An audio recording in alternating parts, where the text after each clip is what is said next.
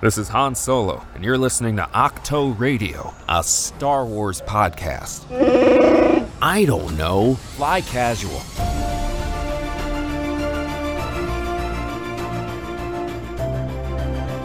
Welcome back, everyone, to a brand new episode of Octo Radio, a Star Wars podcast. Or if you're finding us for the very first time, perhaps in the wake of Star Wars Celebration, welcome to the show. Thanks so much for joining us.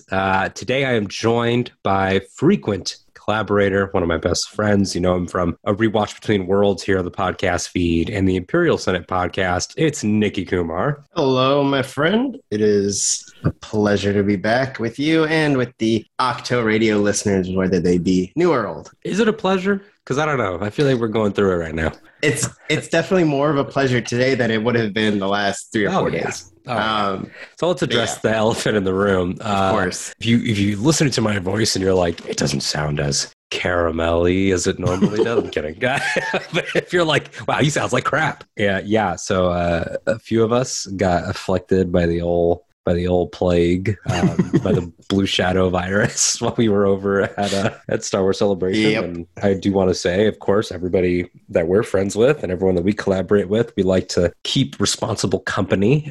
We were all masked, if not double masked, all vaxxed fully. Everybody doing what they had to do on the floor. Just luck of the draw. I'd say about half of the people we know got it and half didn't. Yeah. Immediate friends and outside, online friends as well. Right. So we've been recovering. So I had taken the content break anyway, said I wasn't going to make anything while at Celebration because I wanted to enjoy it. I stuck to that. Mm-hmm. But there's the added delay now of having this recovery week. So thanks. Yeah. I would have just landed and immediately talked about Kenobi the next morning, but that was not in the cards. But you clicked on this one, so you know that we are talking about Obi-Wan Kenobi. At least thus far, in a weird way, it worked out. So it's like, this is the first half of the series. Mm-hmm. Now, Nikki, talk to me a little bit about sort of the energy going into this, just right off the bat, because it's hard not to incorporate the celebration of it all into our experience, because there was speculation that there would be a showing,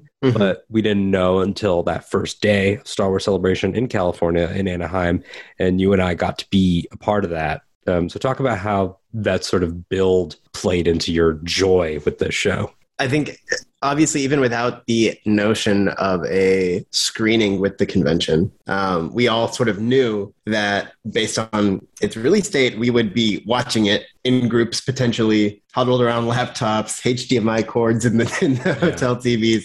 So there was already this sort of bubbling thing of, this is going to happen while we're there. It kind of felt similar to in Chicago with the Game of Thrones season 8 premiere. We kind of knew this was happening. We're going to be watching this thing. But obviously Star Wars and Star Wars is a little more, they go hand in hand. And is that the only time that there's ever been something new airing during Celebration? At a Celebration? I don't think it's ever even happened with Resistance or the Celebration's always been during the season breaks. Exactly, yeah. And obviously animated panels would generally show a first episode, right. But yeah, nothing was really airing. So yeah, this is definitely a first, and I think obviously by design, they in fact shifted the original air date right to line up with Celebration. Yeah, I think there was already that sort of anticipation, and then as the whispers got a little stronger, as we saw that chunk in the schedule that nobody was talking about, nobody was filling. Yeah, definitely sort of getting a little more exciting. And then even then, when you and I were in the Galaxy stage with mm-hmm. our group, and I wasn't even sure if we'd get it. I was like, maybe the Celebration stage people will get the screening. Right. But sure enough, they gave it to us as well. And yeah, I think, like you sort of said, it's sort of forever linked now. The experience of Obi-Wan Kenobi with the Galaxy stage, hell, even the show before the show with Amanda Wirtz and DJ Atomic Blonde, keeping us hyped for that. It's all part of the soup now. Yeah. And I think that's what's extra fun. I remember thinking about, you and I both really value the the soak it in experience, especially for a first time, right? And I think always sort of nervous about the idea of a watch party. What do I have to throw something at Charlie Ashby? Shut up, like there's that feeling, and sort of not being sure if I wanted to watch it with a bunch of people. But it ended up turning out the best way possible, I think, in that we got that like really good, respectful, quiet thing because everybody in that room wanted to really know what's going on, but punctuated consistently with the moments that are fun to share with the crowd. So yeah, I mean, it was, dare I say, a perfect way to start the show. Yeah, it landed emotionally like a movie theater does, which is what I had hoped for. I'd said if I can watch it in a huge room, great. If I have to watch it like in a room full of people making content, no disrespect to anybody listening, all of our friends do it, but it's like, I don't need is that such and such? Like, I don't need that. So it was either intimate, quiet viewing or huge one, if possible. And then it was possible. And it was a whirlwind. And it was like, yes, it was at night at 7:00, but you were there, celebration, first day. We did a few panels. And then it was like, you got to come back at 5:30 for that screening. So like, we didn't go back to the hotels or anything. Like we just got ready, and it was magical. I mean, it was like a feeling of a new film coming out, and they really teed it up like a premiere, having Deborah Chow there, having of course Kathy Kennedy, Michelle Ray. I think it was right. It was like it just was the world premiere, which is I think also really a kind of nice thing they did, because it's, you think about whether it's a Marvel movie or Star Wars movie and you see the big words world premiere, and it's all sort of like who media, upper levels go, oh, I got my ticket to the world premiere. Yeah. And Obi-Wan's really got turned into an everyman premiere, right? Like it was the premiere of the people, and there were media people who didn't get to go because their seats were taken by the lottery of chance, and I think that in its own way was kind of special for this series. Right. It's a huge launch, and they gave it totally to fandom. Yeah, and that was a trend overall with Celebration, which, we can get into at a later date or in other conversations, but it was, obviously not a perfect situation. There was some streaming issues and some things that happened, but with this premiere, with the surprises surrounding it, with stuff like the Mando experience, like they really embraced the feeling of Celebration is back. And we missed you too, as much as you missed us. Which is like, people can roll their eyes and be like, oh, it's a corporation. It's like, we get it. You're very smart for noticing that it's a corporation. But like, there's still artists involved. Still goodwill. Yeah, it's still goodwill. Right? They gain nothing for it because like you said, they could have taken this an hour up the road and done it at the El Cap or done it at, the TCL or whatever they wanted to do. They could have live streamed that to us at Celebration. Yeah. Right? Like, it would have been like, this is what you get. Here's your Kellogg's. Here's your Kellogg's have your Pringles. have your flakes. No, watch people. Watch us schmooze. Yeah. Yeah. And they chose not to do that. And they used the space effectively. And even letting it be, I thought it was a cool gesture to include the Galaxy stage and the Twin Sun stages, people that were overflow for that showcase. And so it was just a great kickoff. And as we move into the show, I mean, that positive energy just kept up. So obviously you clicked on this episode, we are doing parts 1, 2, and 3 because 1 and 2 came out while we were there. When I said I wasn't going to rush to the hotel to do content, which again is not a slight on anyone that did it. Shout out to our friends at several different shows, be that Force Center, be that Bro Axiom. I think that Pink Milk might have done theirs while they were there, or at least some version of one. I have to check. Father Son, Galaxy. Like it's just... for me, it was like, I know that if I stop vacation to do that, I'm going to sit there editing like I always do, being annoyed that I'm not doing something else. And I didn't want to have that. Then, of course, we got sick and part 3 comes out. So here we are with a triple episode thing. Because it is triple episodes, we're not going to make this a 3-hour thing. And we're not going to take you through the beats of all of them. Because if you're listening to this, I have a feeling you know the episodes pretty well by now. Yeah, it's a good note on time and how we're going to structure this episode, because we did once spend 2 hours on one Rick Famuyiwa episode of The Mandalorian. So to then think about 3 Obi-Wan Kenobi episodes, I was like, Jesus, gotta get the coffee going here. We'll structure this nicely, very, very palatable for casual listening. Absolutely. So where I want to start with all of this, and again, of course, I'm saying we're not going to do them chronologically, but with the thought, of course, of the beginning of the journey thus far. I mean, it gets to the end of part 3 is a very classic film serial cliffhanger anyway. It feels very Star Wars to have like the surprise to the bad guy, and then it ends with Reva and little Leia.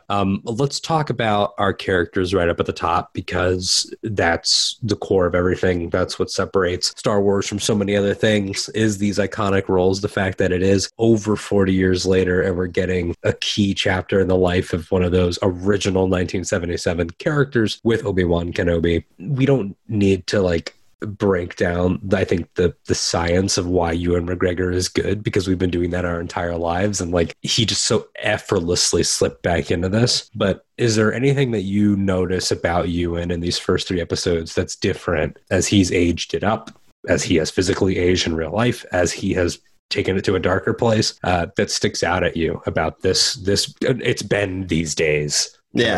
First of all, I just want to take 2 seconds to acknowledge the fact that we are talking about fresh Ewan McGregor Obi-Wan Kenobi. That's weird, especially because but you're right. No, it is worth that 2 seconds, because it's 10 years since they bought the company, and throughout that entire decade, this has been of course you have to do that project. This has been the one, not Solo.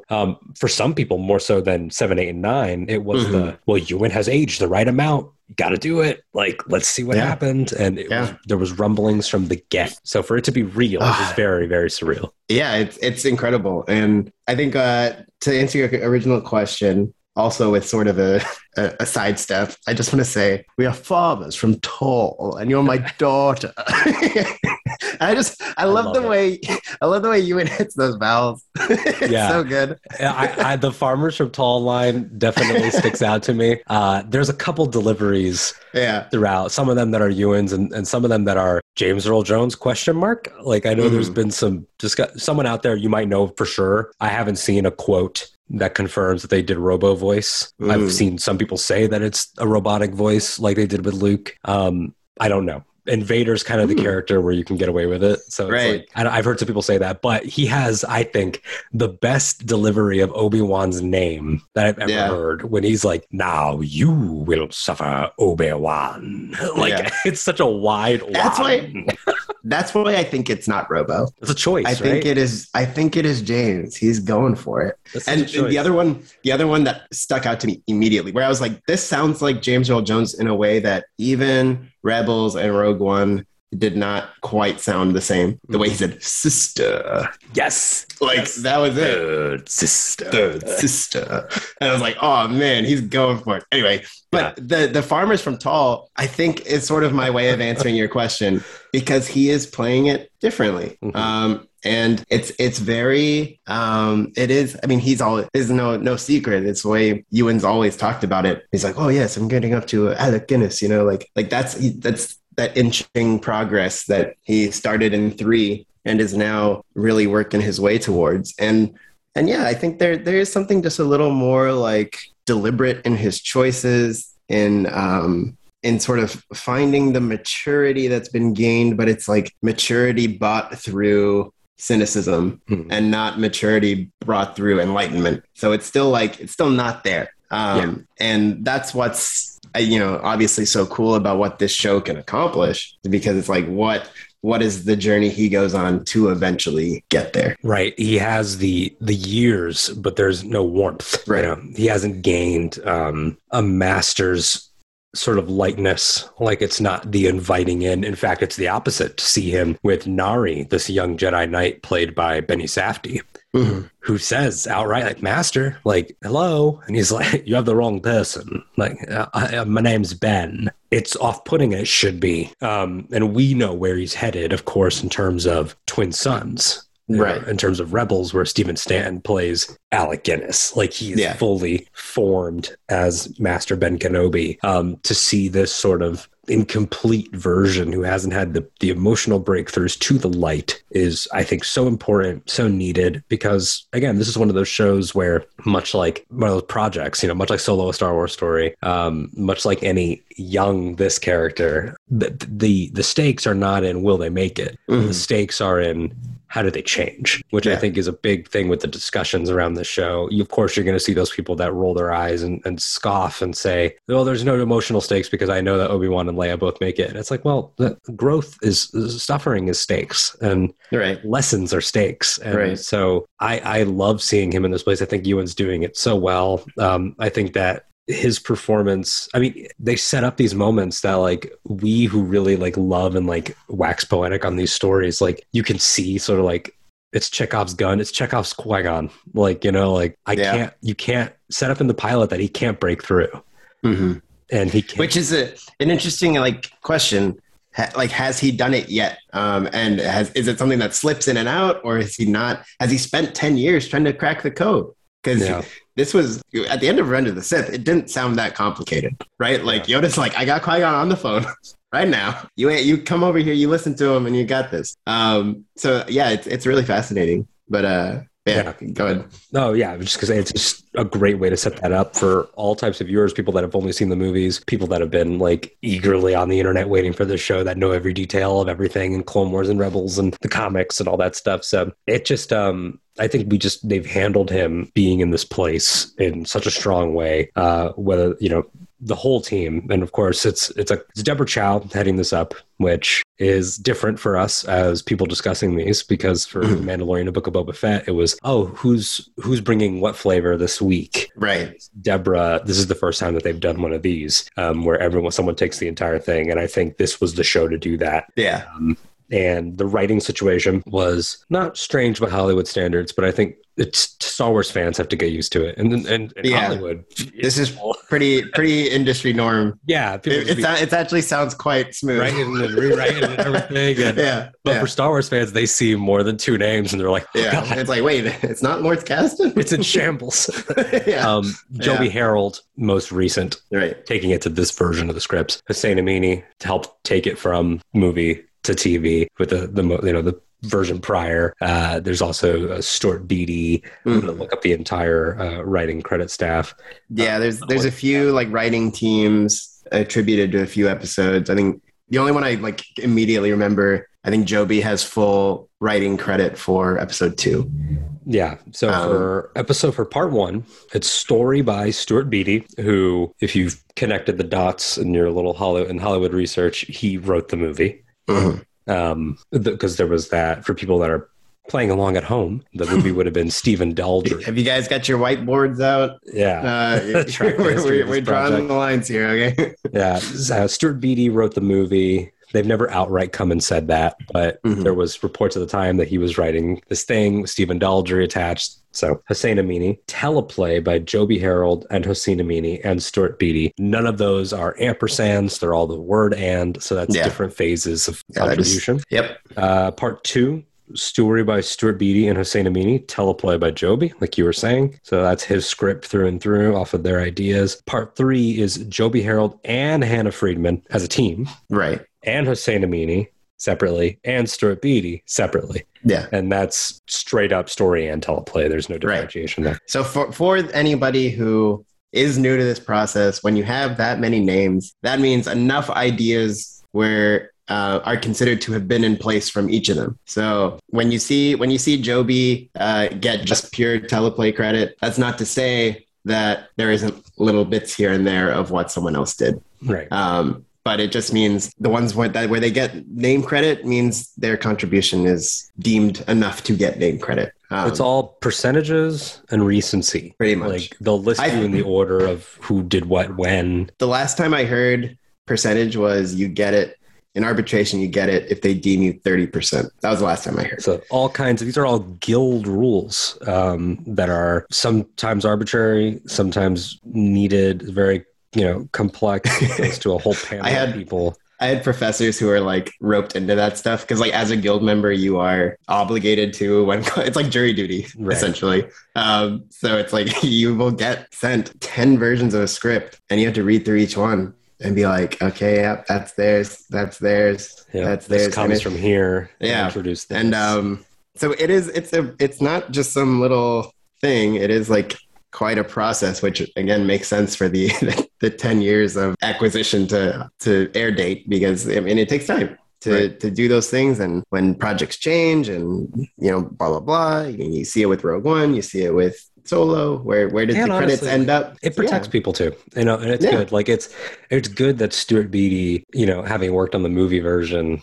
that he's still getting something out of it. If his ideas are there, then he absolutely deserves it. Yep. And it's like, that's what it's about. So yeah, it's normal stuff in the end. It is just normal. Yeah. So Hannah Friedman comes on in episode 3, and then the only other person we'll talk about later on, part 5, Andrew Stanton joins the show, which is super interesting and exciting. Mm-hmm. Okay, so we list all those people to say that they grasp, I think, where this character needs to be, what makes sense, thematically speaking, because there was lots of ways you could have done this show. I think part of the challenge with this is the same challenge that Force Awakens faced even before it was Force Awakens, which was everyone has made this in their mind. And for some people, like John Jackson Miller, they've actually made it, with the Kenobi novel, which was not an old Legends novel. That's recent. Right. It was toward the end of EU. I think one of the last ones, for sure. It was one of the last ones. So it's like, it's not like this hasn't been directly handled. So it was definitely a tall order. And I think that they made incredible decisions in that it's everything we thought it was going to be and nothing that we expected at the same time. That's a way I've been sort of processing it as well. In that, you have like loads of you ask 10 different people what they thought an Obi-Wan story would be in this time frame, and you'd get pretty varying answers, and they would go from, he could do all this, or you get he needs to sit in a cave and do nothing, and it needs to be introspective, and it needs to be, all these maybe like vision-y type things and whatever. And it's somehow given us all of that, right? Like it's given us planet hopping, it's given us links to characters, like interactions. He's not just alone, and big characters that we'll get into. And then it's also given us the quiet and the privacy. And episode 3 had probably one of the greatest trippy visions of all time, and it's filmed like a trippy vision. And it's given you everything, and that in itself is a pretty much like in shock that it has done all that already. Yeah, it's extremely ambitious, and not unlike The Mandalorian. My reaction coming out of that screening, when we saw some people Thursday night that didn't see it, and they would say like, don't spoil it for me, but like, how is it? I would say, okay, without spoilers, they sold you only half the show, which was genius. Like those, all the trailers are made up from these first 3 episodes. You even see as far as Mapuzo, but they hid from us the biggest component, which was that once again, cuteness prevails. But this time, cuteness that talks and is brilliantly performed, which is the fact that Princess Leia is the co-lead of the show, which was just bananas to me. Like I could not believe what we were seeing in that screening when we cut to Alderaan. That cut is still magic. Yeah. Because it's so tonally different, right? Like I think the first one is right after Benny Safdie's like, yo, please help me. And Ben's like, go away. Right? And it's like, that's a dark moment for our hero, right? Like he has just turned away one of his own, and, slightly admits a little bit to, being part of it and being like, just get rid of that thing, man. Get out of here. Go live a normal life. Right. That is a dark, dark moment. And then you flip right over into the shining city of Alderaan, and it's so delicately built with the dressing of the child. I won't say Leia because it is ultimately not Leia. A child. Yeah, but just knowing those are her clothes, right? Those are her little shoes, and it's like, oh my God. I was like, are we really doing this? I felt like Finn. It makes you not want to hope, right? Because you're like, it's just going to be like for 2 seconds, like relax, like you're probably just going to see her, and when Bale says hi to her or something. But nope. They were introducing your like you said, your co-lead. Then like the show being that thematically, I mean, like to loop it all the way back to the beginning when I asked you, what is Ewan doing differently here? What is different about Obi-Wan here that resonates with you? I think they're connected points because my biggest thing was if he's going to have an adventure, if he's going to have, as Bale calls it, one last fight, what would compel him to leave his post? You know, I think about Sam Witwer's amazing explanation of Twin Suns, where he's like, this is the most important post of guardianship in the galaxy. Yeah. This is a man on duty. What would compel him? And it's Bale's truthful arguments of she's just as important as he is. He doesn't need you right now. She does. You know, I was at that and it puts Bale on this level of importance too, which I loved, because it's like, it wasn't just Obi and Yoda at that table, you know, making the decisions about these kids. Bale was there too. Yeah. And Bale, they're the most survivor. the most important secret keepers in the galaxy. Yeah. And with Owen and Brew. But yeah, no, it's fundamentally right. And I think, you know, so much of, again, thinking about the build up to this show when we knew nothing was we got, I think the biggest indication thing we got of what it was Kathy Kennedy saying showdown of the rematch of the century or whatever. Right. And that alone was like, huh. Well, then he has to leave. Right. Everyone's first thought, because it was like, well, what does that mean? Yeah. And we started to see Dayu, and we were like, exactly. There's a mission. Yeah. And because that is, again, like your point about Sam Witwer, like as fans of Obi-Wan, the protection of Luke is sacred. Like, we don't want to see that diluted. So when you have this idea of planet hopping Obi-Wan, the fear becomes, is the mission going to feel diluted? He's like, he didn't actually just commit, like he went off. So I think it was always a challenge to convince us that if he's going to go, it's got to be for something big. And you literally cannot get bigger than the other twin. No, like you just can't. And also, it's classic Star Wars, right? It's the tapestry, which, you know, I'm going to have to get a sound effect or something for that. I'll figure something out. Just the sound of someone pouring a stiff drink every time I say it. But it's Star Wars doing that thing it always does with building the tapestry forward and backwards and finding every opportunity to insert story and to find like here's something. Like I picture the, you know, Star Wars like this big scroll, and they're looking through it and there's dust and everything, and they're like, here's a place where the ink is not dry, like we could figure this out. And like now knowing that Obi-Wan, as it's often said, his last sight before he dies physically is seeing the twins reunited. Yeah. And he looks off to the side before Vader strikes him down. It's like, you have now put so much importance in that moment of it's the twins. It's so much importance into there is another, because now it's not just a hypothetical of, Bale raised the other, but we'd never really interacted with her. No, we did. No, there is another Obi-Wan. Do you remember Mapuzo and Dayu? So it's like all of that. And then for Leia's perspective, you and I coming out of that screening, some of the first things we talked about were, help me, Obi-Wan Kenobi. You're my only hope. Is it's an order from Bale, but it's also like, remember, like I know what you can do. I believe when you didn't believe. You were my hero before. Yeah. And again, it's time again. Naming her son after him, and specifically Ben. And when Luke does the Ben Kenobi, and she goes, Ben Kenobi, like that, the thing that for years people have said, how does she know to call him that? There you go. It's clever. It's so like when I think about Star Wars stories, I always think the most important rule, second most important rule is, as always, just make it good. The second most important rule, do you make what came before better? And the best things do. And this has already done that on so many levels.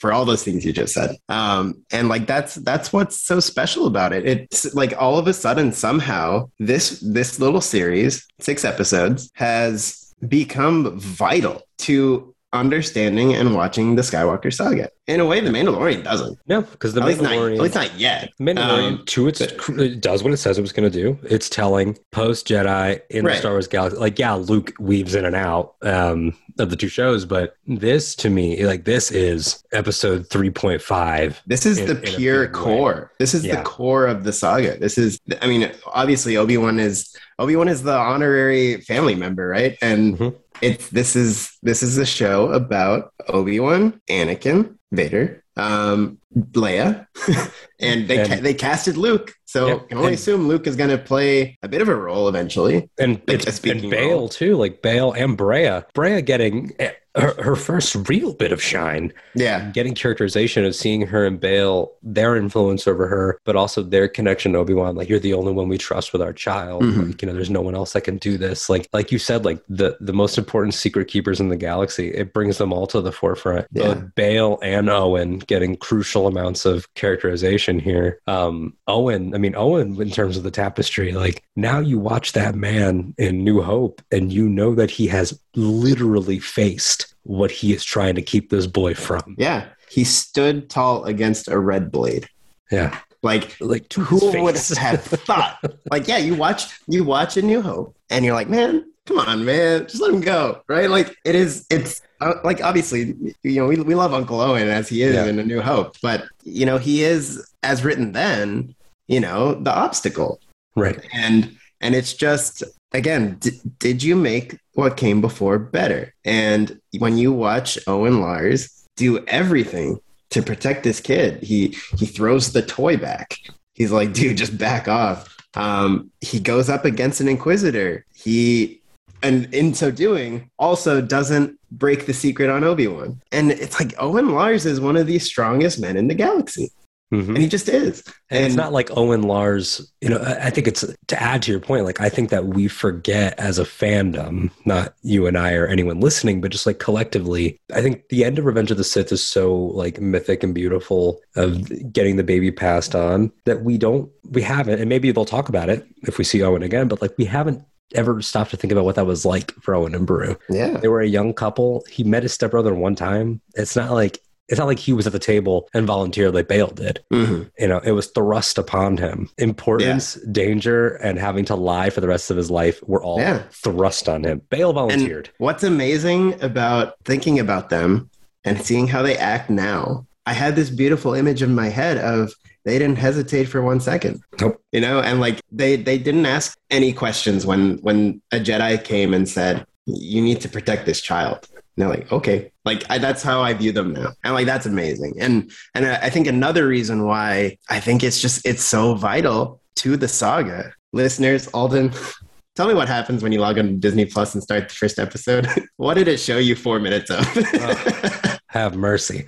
Well, that's the other thing, right? Is that at the premiere screenings, they didn't do the prequel recap pre-roll. Right. So when I went to watch 1 and 2 and we got home, I was like, what's this? Like, this is fantastic. They give you the Star Wars prequels in case you hadn't seen them. Yeah. It's like, here you go. Like it's a great edit. So it really is. And it is so vital. Like I can't believe how important this little story is. And then that's why it's a beautiful thing to have done, because it really does matter. I think that's always like been something people have asked me about the show, because people did get pessimistic when Kathy was like rematch of the century, and people were like, I didn't want that. And I was like, look, I'm not sweating about it. There's no way to know until you see it. And then you can decide, was that worth it or not? And we're halfway through, even 1 episode through. I was like, it's worth it. It's absolutely worth it.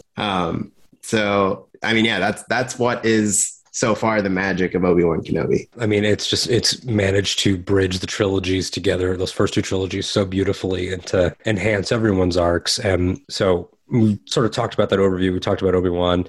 I do want to ask you, so like I said, we're not going to beat for beat all 3 of these episodes because we'll be here all night. But in terms of episode 1, I'm going to say for all 3 of these, what are some standout moments and some standout characters? But I'm going to jump in before you even say anything and say, let's talk about Vivian Lyra Blair as Leia, because I mean, my goodness, like Star Wars has a history of really magical casting choices, 2 of which are now Leia, and Vivian being 10 years old. It's a rare case of a child actor actually playing the age they're playing.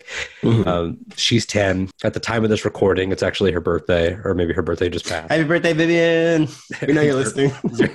Yeah, Vivian, we know you're scrolling through Star Wars podcasts at 10 on the Lucasfilm private jet. This little girl, I mean, this young performer, not only are her scene partners like Jimmy Smits, like Ewan McGregor, like it's like she's got like a lot to work with and like a lot to make us believe, whether it's things like Lola, to make us believe the supreme level of intelligence and intuition, that Leia intuition. But this is like quite possibly one of the most difficult things to step into ever.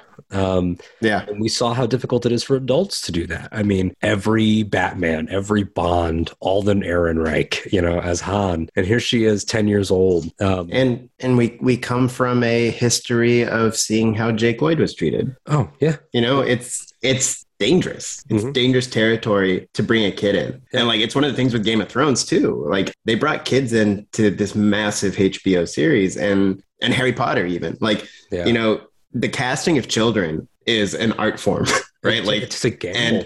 And it's rolling the dice. You don't know what you're gonna get. Thankfully, hope. Dare I say, we're in a golden age. Yeah, I will say, with the Stranger Things kids. Yeah, with kids like Vivian, with kids like Woody Norman, and come on. I think that's lessons that have come from the countless failures, right? Yep.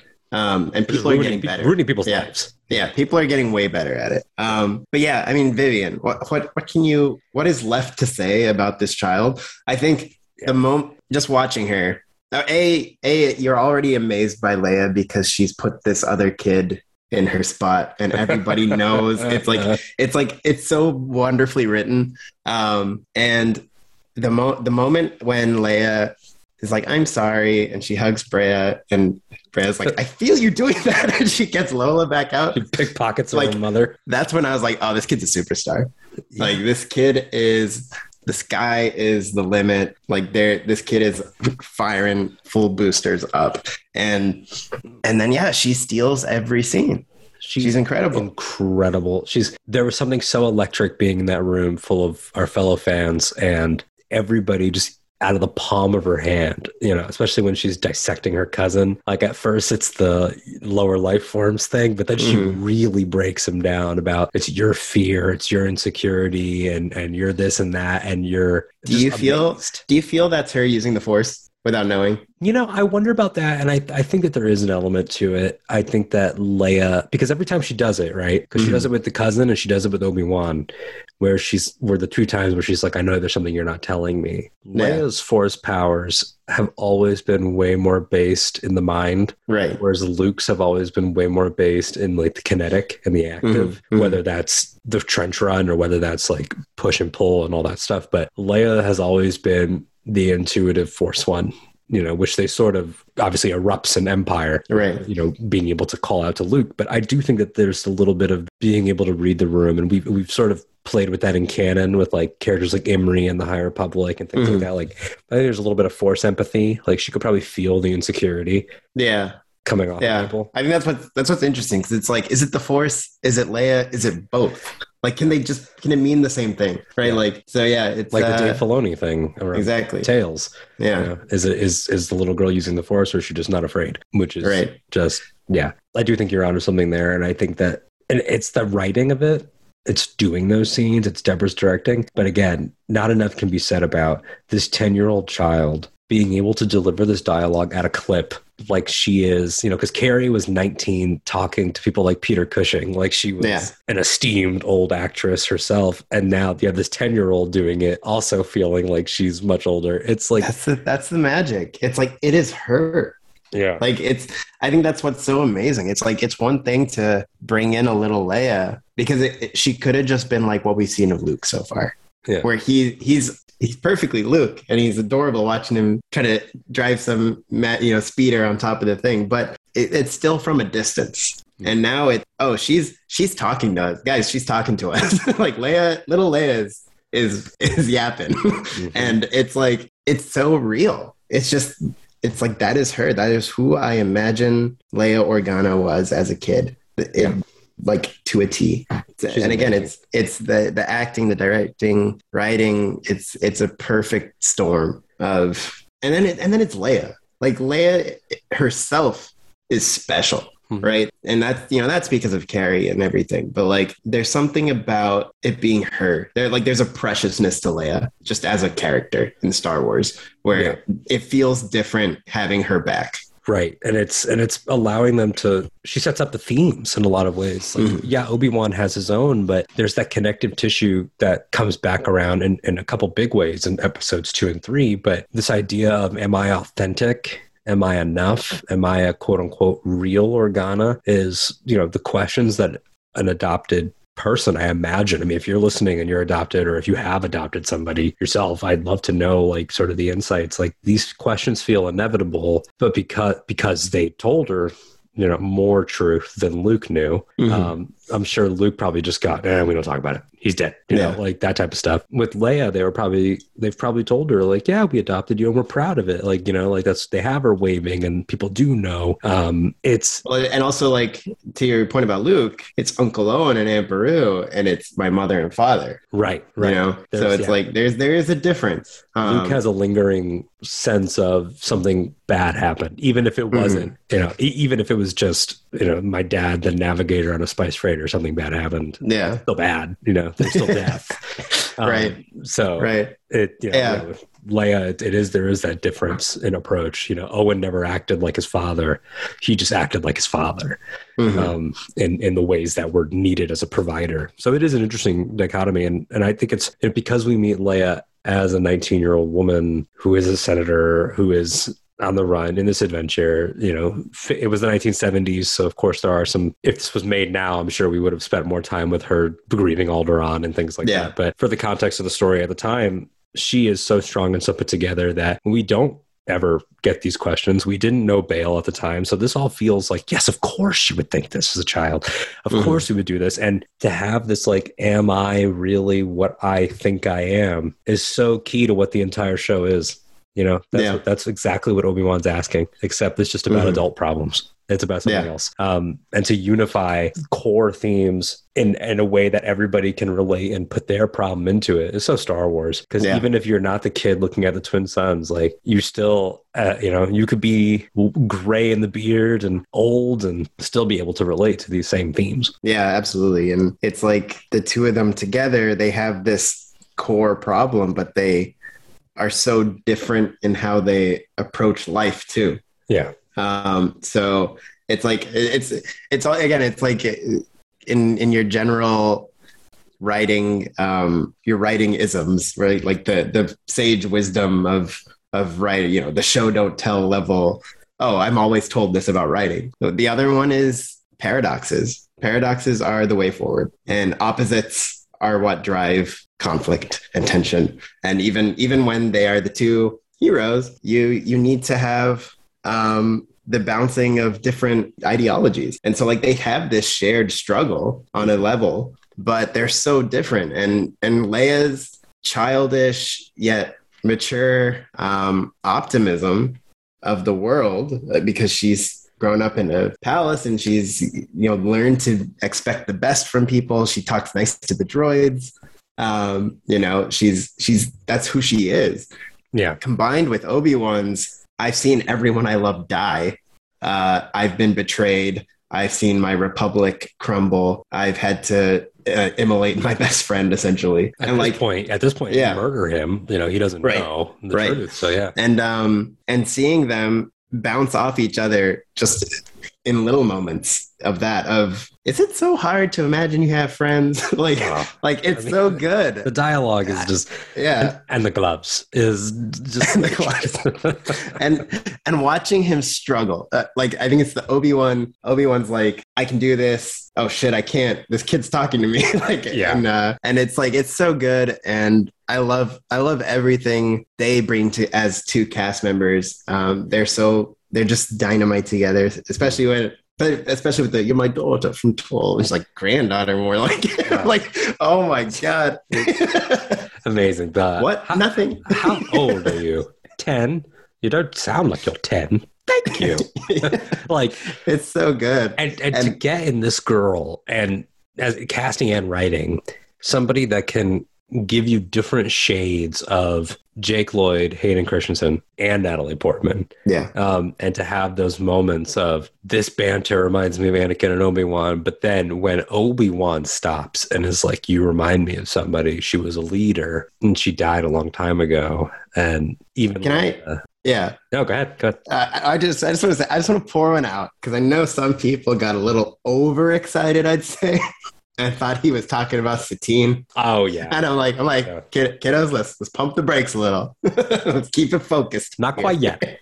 We're not there yet. But yeah, the Padme thing I think was like, even watching Leia do that and walk off, before Obi-Wan even said anything, my mind went to, well, I'm going to go help Obi-Wan. So you're just going to have to like tag along or whatever. Like, it's so brilliant. And then the dialogue just nails it in. It's the lingering spirit of those two. I mean, yes, Anakin is in the story, but of the Anakin that really died, at least up to this point, like it's a great way to show. I don't know if y'all remember, we had a whole trilogy where Luke dealt with, does he have too much of his father in him? Yeah. And then we have another trilogy that is about the lingering specter of those characters over Kylo Ren, over Rey. And so to back it up and to find, like, to give Leia that moment of who are the influences on her, I think plays just so beautifully. Because, much is made of, and I largely agree with it. People say in fandom, like, Leia is Anakin's daughter, Luke is Padme's son. They're real, but really they both have both. And I think this has really been able to explore that territory, play in those gray areas. Because there's so many interactions in these first 3 episodes that you have to imagine, like those 10 years between Phantom Menace and Attack of the Clones, like that this would have been like little Anakin. Yeah.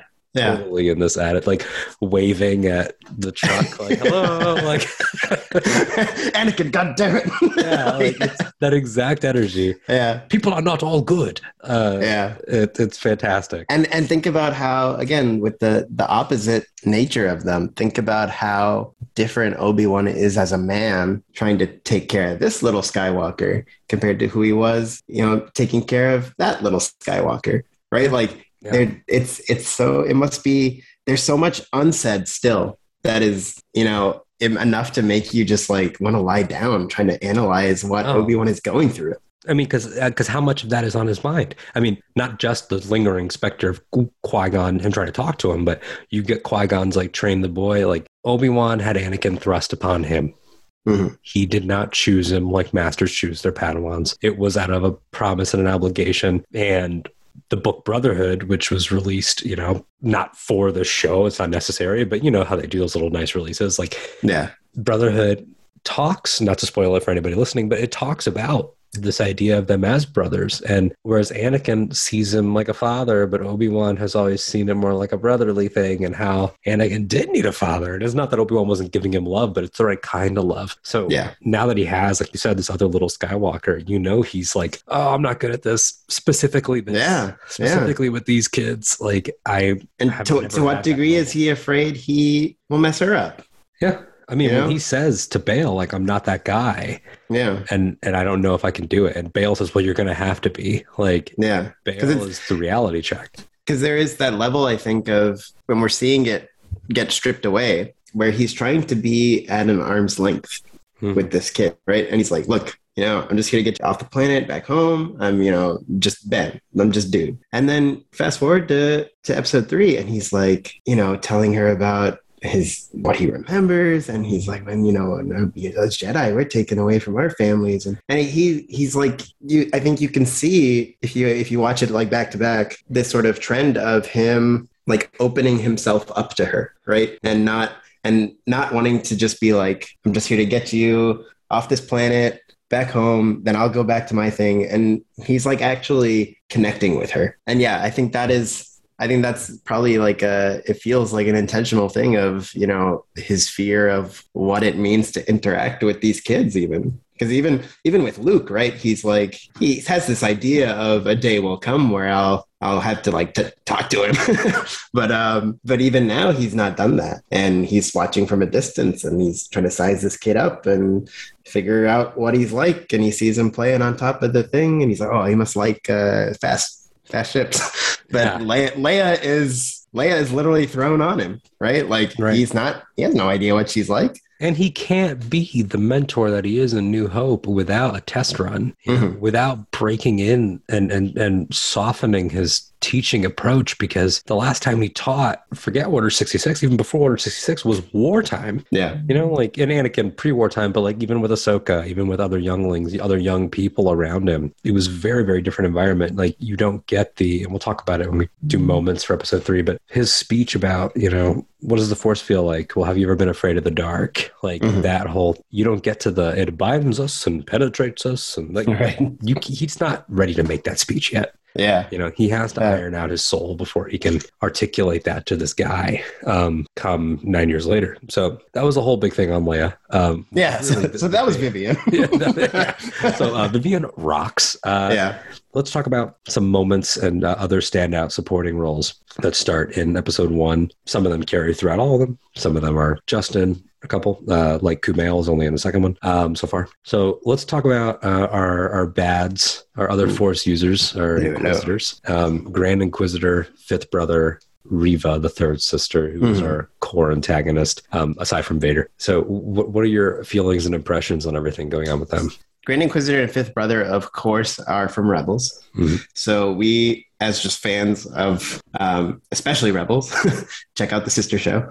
It's interesting to take them in live action, right? And, you know, we have a very specific thing of what we remember them as in the animated show. And watching them on the big screen in live action was, I think, everything I could say I would like to see in a translation to live action. I thought those two are great. Rupert Friend killed it. The it's like an itch. They can't help themselves. Like, it's so good. It's an automatically like great villain monologue in Star Wars. And it's right out of the gate. And so, yeah, he's great. Sung Kang as the fifth brother. Hasn't had too much to do, but what he does is good. Yeah.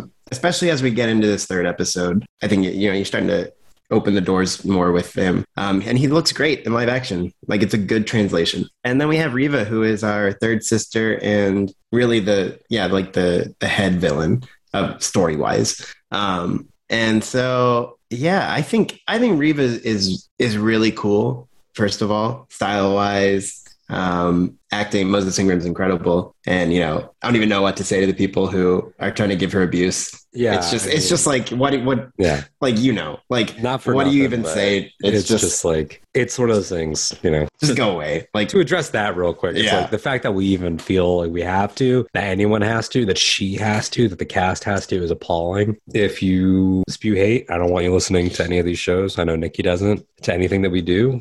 You need to better yourself. It's not a matter of opinions. It's human decency. She's fantastic. She has more talent than those people deserve. And I'm so happy for her success. And I'm so glad that corporate changes have been such that people can put a firm foot down.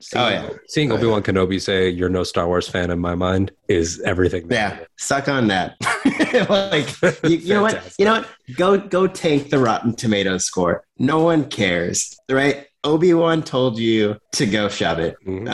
So that's cool. And Moses, this is not Moses Ingram's high point. She is going to be firing off into the future. She's going to be soaring past Obi-Wan Kenobi, the series. Good. Like, she's got a future. So it's hard at this point in Star Wars to bring something original to the dark side, because it's like we've had so many different shades, where Vader is completely different from Dooku, is completely different from Maul, is different from Palpatine, is different from Kylo Ren. Like, to find your own little something in there. And her sort of like, this is definitely something new. She's got like a stylishness to her. It's like she's both stylish and totally like unhoned. She has a swagger, but like you said, like there's like right behind the eyes. It's like she could, and that's why you have like Grand Inquisitor and fifth brother reining her in. Like, there's a sense of like she's ready to break dog type. Thing. Like she's ready to destroy someone. And she has like interesting line deliveries, like when she goes like, "Fire the probes, do it." now. Yeah. Like she doesn't read the lines the way you expect people to. Yeah, no, it's great. And that's one of those things where it's like, I would love to see the actor director relationship of finding that. And like, do they find that in rehearsal? Do they find that on set? Do they find that as they do takes? That's always interesting. But yeah, just Reva as a character, I think that is what is so cool about her. She doesn't appear to be playing the game that the other Inquisitors are used to. And that in itself is the dark side incarnate. Right? Like the dark side, the whole relationship of the dark side or the Sith, master and apprentice, master looking to replace the apprentice, apprentice looking to overthrow the master. The whole thing is built on chaos, right? And so to watch these people essentially try to have their own Jedi council, and it's just a madhouse of nobody respecting the rules. My God! I saw a great tweet that was just a picture of Fifth Brother very intensely. I think it was his cardboard cutout. It said Vader said I get to play on the Xbox next. Like I know who tweeted that. Shout out to Ben. Okay. Yeah. So funny. That's a great tweet, and that's complete that energy. But yeah, it's so fascinating to watch dark side dysfunction, because that is the order of operations for the dark side. There could be no other way. Like Reva has simply just added a little complication to the system. But like the Inquisitors, for as much as they want to act like an organization, they're not, because they're dark side users, and you can't do that. Like the dark side of the Force and tapping into that does not allow you to organize. And I think that is what's really cool. And Reva, with her unpredictability and the way she is new to this, she exposed that crack in their system in a much harsher way than I think would have happened without her. I think that's all very well said. And like you said, like exposing the crack in the system in a way that not just finding new shades in terms of all the Darksiders, but specifically the Inquisitors. We haven't seen this aggressive level of ambition and this, I think, what does the Grand Inquisitor say? Like, "Third sister, I can no longer stand the stench of your ambition." Like, he's good. And they're good. You're from the gutter. You are the lowest of us. He's going to be great meme material once we get rolling throughout the rest of the season. Yeah. Now, I think that not enough good can be said about Moses' performance and his character. I think that I don't want to spend too much time speculating, because it's like in a hot minute the show's going to be over. We'll find out. Yeah, exactly. So it's like we're days away from episode 4. So I don't want to sound like I think Reva's doing this, and then they reveal what her deal is. But the idea that it is personal. Like, it is so deeply personal. Has to be. Yeah. It just has to be. It's better. Always it's better storytelling in no matter what universe you're playing in. You have to make stakes personal. And I think, and it's like, she is an interesting character. Ambition alone can make her interesting. But again, it's like, what is driving that? That has to be something really meaningful. And it adds to moments when the Fifth Brother's like, "You're going to get what I'm going to get what I deserve, and so will you." And she's like, "I hope so." Right? Like, and what is behind that? Is she actually even thinking about the position of Grand Inquisitor? Or is she thinking about what potentially Obi-Wan Kenobi and Anakin Skywalker did to her life? So, because there's so many angles you could take there. And again, like, not to go down the speculation thing, but these two men of Anakin and Obi-Wan, Vader and Ben, they affected way more people than just each other. Vader in some obvious ways. But even Ben, the choice of self-exile possibly being called into question, the choice of, one thing we talked about at Celebration is, like, I love the idea, whether it's Reva or whether they do this down the road, like, that whole, like, don't come back to the temple, it's a trap. It's like, yeah, that's good. But also there were kids there that probably did need a grown up to show up. Yeah. And whether that's Reva, whether that, Yeah. I mean, and I know you're constantly warning against the speculation part, but like, we have to address the fact that this opened up with younglings. Yes. And it's like 3 episodes in. Great, like, horror scare too. I'll tell everyone what I told you. Yeah. Of like, I thought we were gonna get little Obi-Wan as like a big flashback to open it up with. And when those clone troopers walked in, like I was gonna scream because I just was not expecting it. I am so tired of these guys. All right? I know, right? These 501st coming in and ruining the whole thing. But yeah, I think, there's a reason that scene exists. I think 3 episodes in and nothing has changed the idea that we think one of them is her. And I think that has to be, or I won't say has to be. I will just hope that that's what's rooted in her character and her journey. And it's why she mattered. Because otherwise, if it's not her, otherwise you don't need the character Reva. And it also... The Grand Inquisitor could just do all this. Right. And to address him dying, it's like, well, we know he's not. So it's like it uses viewer knowledge. Like I'm sure there's someone out there that never watched Rebels that believes it, and when he returns, it'll be a nice shock for them. But for the people that are consuming everything, you need to what is the thematic tension here? Me knowing she doesn't get that job, for Vader to say, "I've been watching your third sister. The position of Grand Inquisitor will be yours." Yeah. It's like, well, I know it's not, and I also don't think she's in it for a gig. Yeah, and it potentially sets up a good ticking time bomb for Reva when they're like, "Oh, so yeah, he's not dead, and he's going to be off the recovery table soon." And for her, I better speed this up. Right? Like I need to get this going before he's back on the table. Again, it's like, it's one of those things where it's like winding back to the beginning of the episode where you're talking about knowing the outcome doesn't take the magic away. Right? Like in some ways it enhances it. It makes you know where the pressure's coming from. So yeah, I think the Inquisitors are doing some cool stuff. I think Reva has a really exciting story ahead, and she's gonna be great, and I don't think it's gonna end well for her.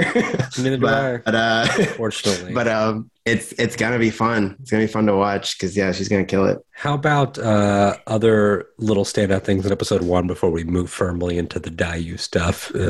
We had Nari, the Jedi. We had Tika. Yes. Oh my! I think Tika's what I want to shout out the most. Tika. I've called Tika the Saul Goodman of Jawas. Like, so funny. Yeah. Just the idea that Obi-Wan's been getting ripped off by the people of Tatooine for 10 years. Obi-Wan, like, I don't know why, like, my entire life being a Star Wars fan, I just thought that he would be chill during the exile, but like, he didn't work. It's like, no, he needs to work. Like, which just makes sense. Like, well, he's got to pay for the gloves, right? He's cutting some giant beast that is in the sand, and so he's making an honest wage, and Tika is charging him for his own stuff. No, the Tika scene is great. I've always kind of loved Jawas, but only in a surface way that you love Jawas because they're funny and they make funny noises and stuff. But certainly with Tika and the 2 Jawas in the Bryce episode of Book of Boba, like Jawas are having a renaissance right now, and it's great. And the off-world Jawas. Off-world Jawas, of course, yeah. So yeah, I thought that scene was hilarious. And that kind of dials into another thing of like, this show is funnier than I thought it would be, which is always great Star Wars in the end, where it's like, Star Wars needs to be bouncy too. Right? Like, and it's so easy to think about an Obi-Wan series that is just a total downer because that's where he is. But I think, being able to give it a little bit of lift in these moments and, whatnot. Kumail is funny later. Right. So it's like, I think the Tika scene is really important just for the flow of the show. I agree. And then the only other thing that I would want to talk about from episode 1, and of course we could go nitty gritty on the Bail conversation, but I feel like in our opening, in our last stuff, we talked about those themes a lot, and in the call, what would get him to leave. It's the last ingredient of his leaving, which ties into Nari. He says Nari buried that in the desert. Him digging up the blade. And I'm glad you brought it up because I would have if you were going to do something else. That whole very quiet, very small sequence. It's not played for surprise because they don't need to. We know, but there's just something so powerful about it. Seeing both blades in that box, then him going to leave, and that lady like, "Well, are you coming?" And then you see it on his belt. That is a perfect crowd moment, as it was, for us last Thursday. Yeah, it's just a damn good ending to that episode. I remember watching that and being like, did they secretly cut the first two together? Like, did we just watch the first two and like I have to go home now? Because it just felt so momentous. And like we just sat and watched. I mean, the first episode is quite long, but yeah, it's a great just that little shot of it on the clip, and then he moves it over. It's like, oh, we're back. He's going. It's so good. It carries all the right energy because it gives you that we're back energy and that forward momentum, but it doesn't feel kick-ass. And I think that the show does a great job about that. Like, this Obi-Wan still feels like Rocky Balboa or old Bruce Wayne, or like that archetype of like Bale says, one last fight. You know, that's all I'm asking. You know, you're the only one I trust with my kid. Like, one last time. Obi-Wan doesn't just crack his back and get into the swashbuckling. Yeah. Putting that blade on is fear. Putting that blade on is the weight of pain. And like having to look at Anakin's for the first time in probably a decade is, at this point, again, thinks he's dead, is so much weight. And it's the whole thing, including John Williams' theme and Natalie Holt's overall score. Perfect choice, by the way. I mean, she's crushing it. Yeah. The theme and the score, they carry both triumph and whimsy, but also dread. Like, the show just weaves the tone so perfectly. So something that scene reminds me of, in terms of like, it's exciting but not not like the kick-ass moment. It reminds me of when Bilbo in The Hobbit decides to leave. Yeah. Right? Where it's like, you're celebrating it because you know this is step one in becoming who we need you to be. It's an emotional breakthrough, right? It's like it's breaking through there, and it reminded me of that. And you know, it's so good. And I'm glad you brought up the theme, because A, it's incredible, and B, I always think back to what we know as the Force theme was originally written as Obi-Wan's theme. Yeah. And the Force theme is so amazing because it is by design this sort of like song of nobility, but also loss, right? Like it's the first half in minor, second half in major sort of sequence of the theme that gives you this feeling of loss, of the lost republic, but also the sort of the lift of hope that comes with the light side. And it's just funny that it was originally Obi-Wan's theme. I think George Lucas because Binary Sunset was actually scored differently. And George Lucas was like, actually, we should put this song here. And they're like, okay. And so then it just became this overarching theme. And I like to think that John Williams has been sitting here for 40-something years. He's like, they took my Obi-Wan's theme away. I'm going to write that thing again. I'm going to actually plant a flag and give him his theme. So I love the idea that that's somewhere in John Williams' head. And he was able to take those same tenets of how he wrote the Force theme and to communicate both loss and heroism and this idea of this noble time that has been taken away, but still the promise of renewal. 100%. And that's what's so good about this new thing. Because God damn it, John Williams, you done it again. It's like, it's at this point, it's not surprising. Surprising is not the word, but it's just, you're in awe of the fact that at 90 a brilliant mind. years of age, It's a brilliant mind. Yeah, it's phenomenal.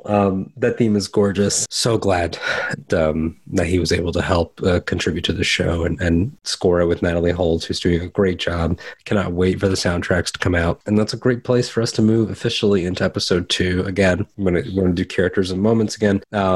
Characters that are introduced in this one: Dinosaur Bounty Hunter, and that's it. No, I'm kidding. We could just spend the next, but whatever. That was a big moment, dude. He changed the scene, man. What a fella. This whole Dayu location is fantastic. We'll start there. Very cool. Very cool. It reminded me a lot of the Ring of Kafrene. Yeah, a lot of the Ring of Kafrene, a lot like Nar Shaddaa, a lot like the 1313. Yeah, definitely. So I really, really enjoyed that, and we're introduced to Haja. What's Haja's last name? Estri. Haja Estri. Something like that, yeah. Haja Estri, the con man pretending to be a Jedi, which is a fantastic very cool for a character. We didn't talk about that as episode 1, but there's also the continued presence of Flea and his gang, which is just so out of nowhere. Which I think I saw on Twitter, the first live action iteration of a Faline, which is very cool. One of the little like gang members. Yeah. So that's kind of fun, cool, like expanded universe / Right. into Clone Wars nod. Nice. But yeah, So seeing Flea is just weird. Seeing Flea was weird, but he fit somehow, I guess. Yeah, he's like almost like Danny Trejo level of like, I know that's you, but you're working for this. Like somehow you fit, which I honestly think Kumail does too. Yeah. Because it's not like, this is not at all an insult to Kumail's ability. He's extremely talented, but he does sort of do Kumail. You know, he's a comedian.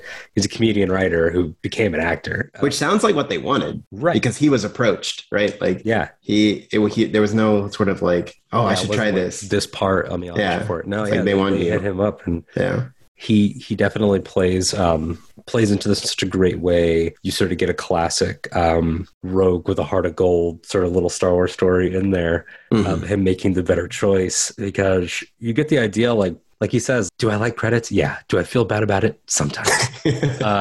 And it's like the guy wants to eat, but he also, it's not, I'm emulating the Jedi because it's easy. You get the idea that he emulates the Jedi because he respects them. Yeah. But he's also, he knows this guy.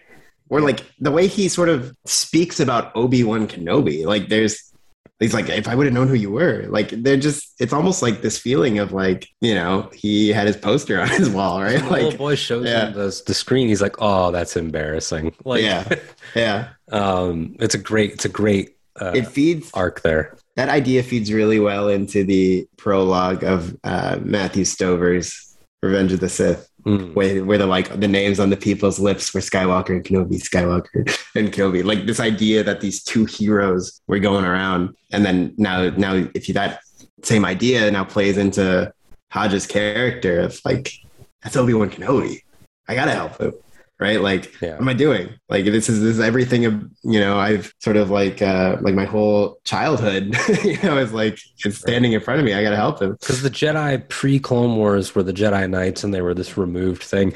The Jedi from Geonosis on were on the news. They had pictures of them. General. They took rank. You know, they were accessible political figures as well. So there's that possibility that in lingering sort of spirit of their deeds hanging over everyone down to this level. I like that it took us, you know, for our first location in this show to go to was this place where, as the guy says, like, oh, you can't get signals in or out here. People love their secrets on Daiyu. Like, everything here is duplicitous by nature. Everyone's hiding something. And again, it goes back to that overarching theme of who are you really? Obi-Wan doesn't know that yet. Leia at 10 is already struggling with it. And this whole planet represents that. And people like it that way here. And Haja is able to thrive off of that. Yeah. Just take the spice and forget your problem. Yep. That's the vibe. Nice appearance there by Esther McGregor. There we go. Ewan's daughter. And it's funny hearing her say, like, I was someone's daughter. Like, it's funny dialogue for the meta side. Moment. Yeah. But I love this chase, and I think that it's like this episode has such an adventurous momentum. This is where it plays into the surreal side as a Star Wars fan and as a viewer. Finally seeing this show, if you had told me 10 years ago, there's going to be the Obi-Wan Kenobi story between 3 and 4, and he's going to be on a city planet, you know, throwing a spice thing on the ground, smash, and gas mask on, I'd be like, what are you talking about? Yeah. And it just feels right. It just works. And it works because of Leia.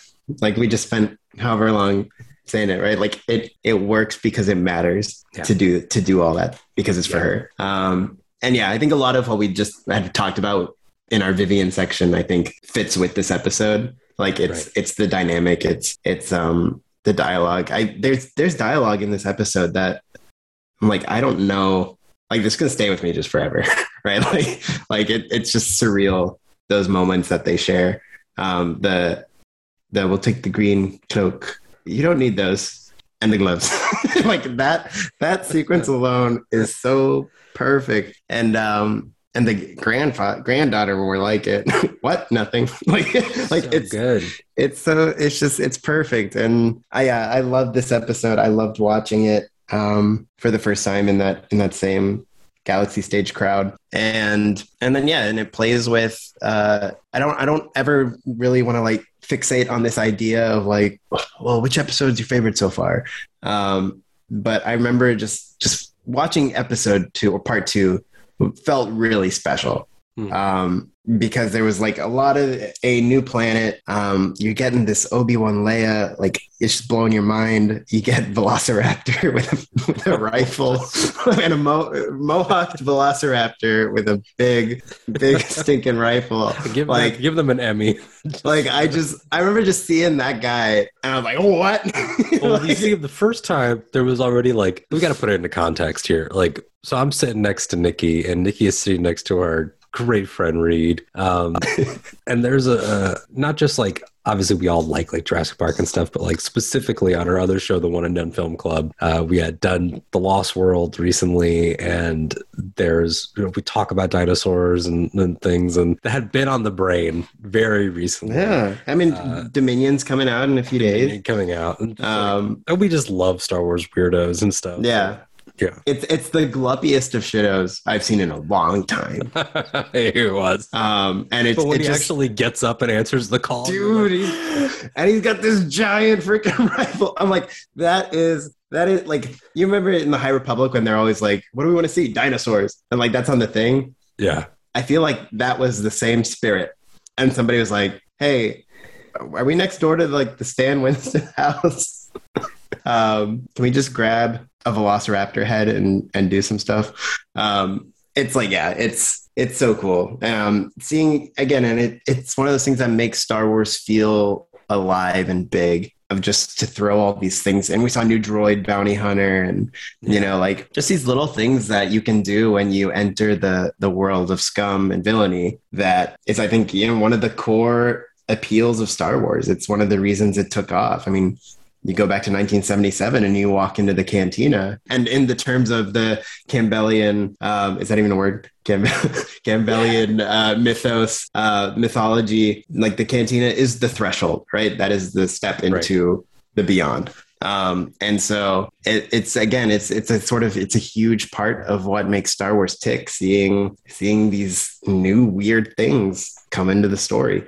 So yeah, while we celebrate Velociraptor Man and his unfortunate death, or maybe incapacitation, you know, it's that the fun side of it, but it's also like, this is kind of the sort of the peanut butter and jelly of Star Wars. Yeah, it's a special thing. This is, you know, you have Star Wars is so good at having all that weird and all that visually interesting stuff happening. I mean, there's that creature that Leia runs between his legs. He's like a giant furry thing, and right. different ones in tanks, because they give Ewan and Vivian this tension to play with, where she is this intuitive child. She does know she's not being told the whole truth, and she starts to distrust Obi-Wan. And you get this, I got to chase the kid. I got to get the kid back and everything, combined with the Inquisitors, who immediately, one episode in, have their fallout. Like, it didn't Grand Inquisitor to be like, you're fired, we'll deal with you later. So it all sort of comes to a head in this chase. And you know, the thing that I really want to talk about for this episode is Obi-Wan using the Force for the first time in an active way. I know, I'm not sure if it's the whole 10 years, probably not, but my goodness, what a powerful moment. The way it's acted, the way it's directed, the fact that it pains him, and the fact that you get the idea, like, I think a lesser version of this story, a simpler version, an easier version would have been Obi-Wan just like, oh, no, I don't want to do this because I can't be seen. You know, Obi-Wan doesn't want to do it because he's afraid that he might not be able to. At this point, goes all the way back to Mace Windu with the ability to use the Force has been diminished, and how that doubt sort of seeps into the minds of heroes like this, and how belief, everything going all the way back to 1980 with, you know, I don't believe it. That is why you fail. He doesn't believe, but he needs to. It's what Bale says in the first episode. Yeah. You need to be that guy. Yeah. And for him to save her, just cushioning her fall that 1 foot is such an emotional breakthrough. It took me to The Last Jedi and this notion of cutting yourself off. Right? Because I think the way I see that Obi-Wan scene in my head, I think of a rusty faucet that's not been turned on for 10 years. Yeah. And you think about like the handle is stuck, right? And it's pure pain for him to try to get it unstuck. And like, that's this visual I have. And it takes me back to Luke when he's turned the Force off and he goes over to the stone and he tries to reach out to Leia. and if I remember the scene correctly, like Mark has like stress on his face. Mm-hmm. Like it's not easy to go back to it. And to me, that is like a sort of visual and like thematic language that I'm so glad connects so well. Because like in a lot of ways, you know, Octo, Luke, and Obi-Wan now are very similar, right? They're hiding, right? And they're done. And both because they think it's the best right. for everyone else for what's going on. And for both of them to open up, that pain is, you know, it's the stress of having physically not performed these acts because, you know, we know that even Yoda, you know, at 900, like it still takes a lot of focus to move that X-Wing, you know. When he says like there's no difference between the X-Wing and the Rock or whatever, like it doesn't mean that he can willy-nilly just flip it around. Like it still takes a lot of focus, but in the soul, in the mind, your heart, the Force is about surrender, and it's about opening yourself up and knowing that it is always happening, that it is penetrating you, that it is living in you. And it's terrifying for Obi-Wan to allow himself to feel that. He thinks that he can just tap into it, or he hopes, you know, that he can say like, Master Qui-Gon, I need you, and Qui-Gon will do the work. And it's like, you have to open up on your end. Yeah. And this is the beginning of that process. And it's scary because it's like, as he expands upon in the next one, like since being a toddler, a baby even, he's been raised with this thing that was always there, this light that made you feel comfortable and safe. And then it didn't. And so it's like, can I trust myself to trust it? Yeah. There's a big step. Yeah. And it's again, just played beautifully. It's one of those things where it's like, there's several moments throughout the 3 episodes where I'm like, I'm just so happy for Ewan right now. Like I'm so thrilled for him because it's like, it must be so gratifying to be able to come back and do this. But yeah, I think it's just so well done because it's like, you see the pain, you see the fear, all that, and it's all pushed by necessity, right? Yeah. Like, and sort of like you were talking about the planet itself, like Leia doesn't know if she can trust him. He doesn't know if he can handle her, like all that. But they're being forced to be together by this world, by these bounty hunters, by the Inquisitors, by the inquisiting people. You know, like people, and just like the fact that it is literally everything against them is pushing these two people who are pretty much afraid of each other together. And yeah, it's such a major scene, and it is funny that like it's predicated on the fact that Leia's like, screw this guy, I'm gonna jump. Right. Like and the fact that he breaks through and does it, and yeah, it's just good. It's special. It's a special thing. And I think it's one of those also things, like, again, going back to The Last Jedi, I remember talking to people who didn't like it, and we talk, for example, about the crate walkers, the big guys, and M6. Yeah. M6. And Luke facing them down. Yeah. And I remember talking to him, like talking to this one guy, and I was like, what were you hoping would happen in that scene? And he's like, oh, I wanted Luke to like flick his finger and they all go like down like dominoes. And I'm like, okay, I can see why you would want that, but I feel like what informed you into wanting that? And I feel like it's things that sort of lost the point. Right. It's things like video games and, like power-ups and and don't get me wrong, I love them as an artistic thing. I think they're incredible. The 2D Clone Wars micro series, but they take the Force in its stylized form into crazy things, right? So does Force Unleashed. Exactly. Yeah. I think people sometimes see things like that and they think that's how it goes. And why don't you just do that? And doing anything reserved is like not cool enough for Star Wars. Whereas Star Wars, in terms of the film universe, is like, we've never pushed that.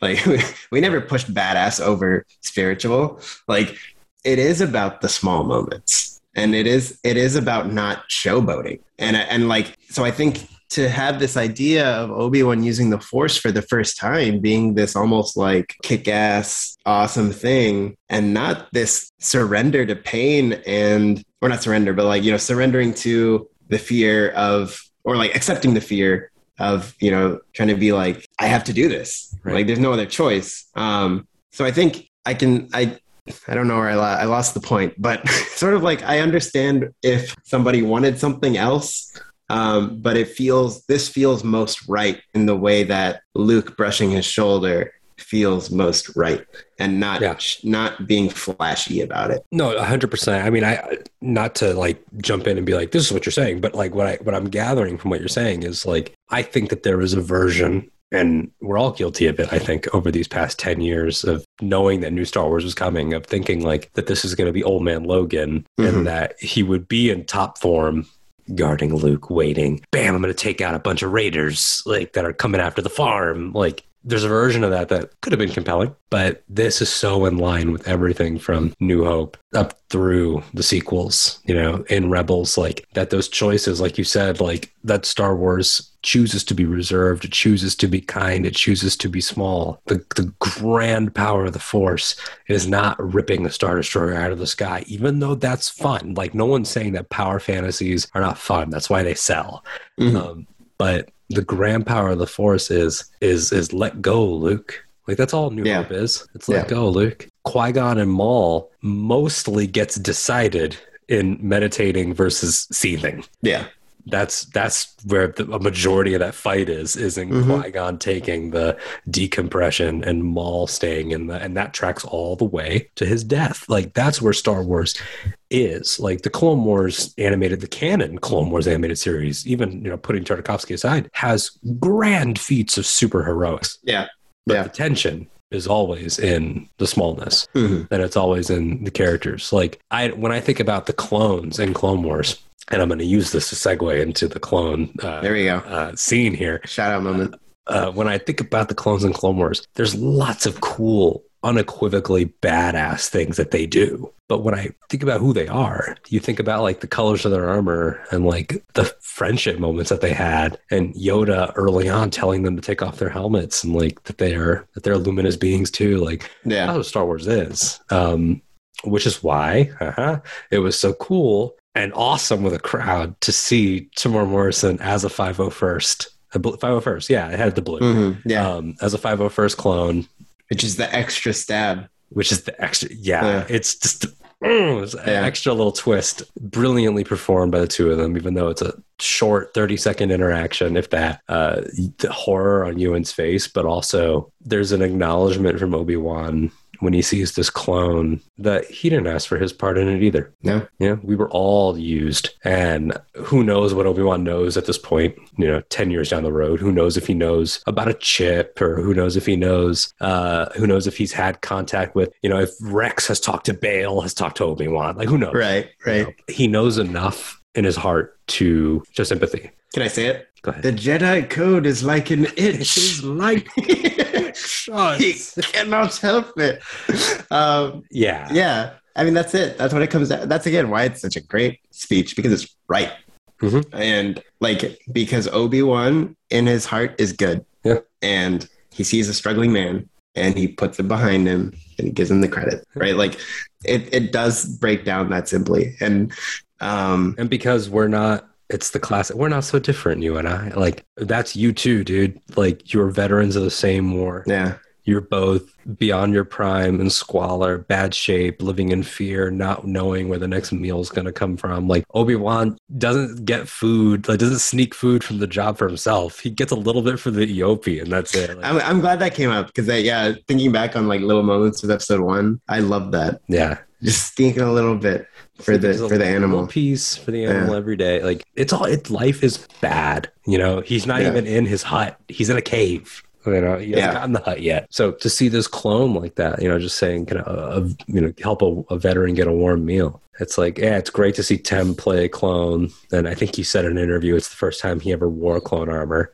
It was always CG in the prequels. Yeah. It's a great moment. And again, like you said, for it to be one of Anakin's. And one of the ones that directly went at the temple, and they're the ones who Obi-Wan and Yoda are cutting up to get inside, right? Yep. Like, it is somebody I want to give someone credit. It could be just as likely that that's the only clone armor suit they had, like on set. Could be just as likely. But I do also want to believe that somebody knew the significance. I do think that you're onto something though with that, because I believe this is the first time that Pablo Hidalgo has his new credit. Did you see that? Oh, lore advisor, I think. Lore advisor, which is obviously Pablo's been at this for 20 years. He's not new, but lore advisor is a new official credit. Mm-hmm. So I'm wondering if they have now made him what people sort of thought Story Group was for a while, which was the stand over there and then let us know if you have something.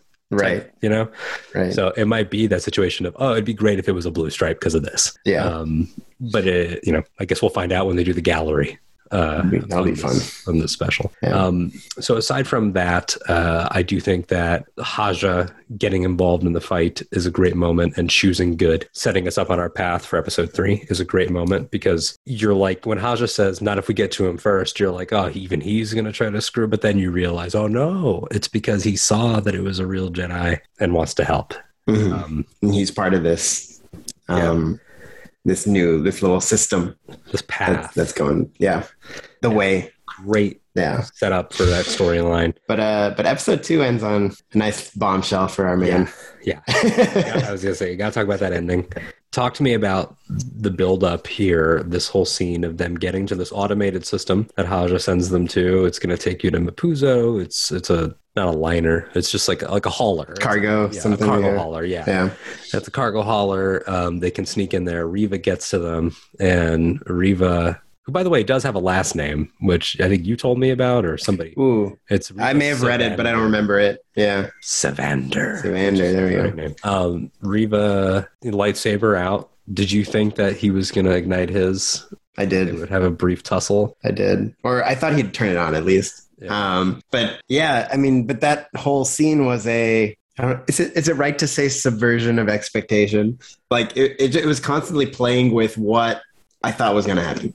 Yeah. And surprising me. So he takes out the lightsaber and it's like, oh crap, is this going to happen? No. And then Reva drops the bomb. Mm-hmm. That is, Lord Vader will be happy. Is looking for you. And then Anakin Skywalker's alive, which and Moses Ingram plays that, because it's like those 3 layers, right? It's the Lord Vader. Oh, you didn't know? Mm-hmm. Because and it starts with Obi-Wan, right? Like she's here again. It's dark side is perfect because the dark side shows off at their own expense. Again, not to litigate another movie, but this is why I love just let him run out of fuel. We'll catch him. Like the dark side showboats instead of just scoring, right? So anyway, that's what's so fun about it. And then we were sitting there, as fans, just baffled and contemplating this notion of somebody else knows it's Anakin. Yeah, because then it's a twofold. He's alive, then Anakin Skywalker lives. Like you can't even, because you're Obi-Wan. You can't process. Yeah, and it's very different to a novel I had a lot of love for as a kid. When that Dark Lord of the Sith Vader novel, just at episode 3, came out, and the epilogue is the Obi-Wan in the cantina, and he sees the man in a suit on the holonet, and he gets the feeling from this. He sees it, and he gets this feeling through the Force. And it's very different to how he's confronted with it here, because it's just like it's obviously he's in danger. Like he wasn't in danger in the novel. This is also this is 1 degree of separation. Yeah, she knows him, and so do you. It's the holonet is so impersonal. Right. Yeah, it's like something that happened. If he wasn't there, he wouldn't have known, kind of thing. And whereas this is so intentional, and it's used to hurt. Right. And throw him off his game as it does. And it's harrowing. But then of course, we've got this notion of how does Reva know? Nobody's supposed to know. And it's like that again, Order 66 flashback. Did she physically see Anakin Skywalker, someone that she would have known who the Chosen One was, living there? Because even he's Lord Vader, because I saw him. Yeah, even watching that for the first time, because we'd heard this idea of Hayden as Anakin through flashbacks or whatever. I was wondering if he would come in and like kill that master or like guarding them. So like, yeah, these are all things that are like swimming around in our head, like trying to like parse this. And this is why I think, you know, Riva as a character is going to be so exciting to unlock over these last 3 episodes because it's one of the great questions right now of why does she know? Like, did Vader tell her? Does she see him? Like, it's just really cool. And then it sets Obi-Wan off, and Grand Inquisitor comes. I guess it's a nice shank for his troubles. He gets stabbed. After again, I got this. I had to highlight it again. I love I can stand the stench of your ambition no longer. Yeah. I have to get the exact wording, but yeah, he is becoming quickly one of my favorite quotable guys. He's really good. He's really good. He already was. I mean, he's very quotable in Rebels. Yeah. Great. And he's a great example of, much like I used to use, and I still do, Hayden and Matt Lanter.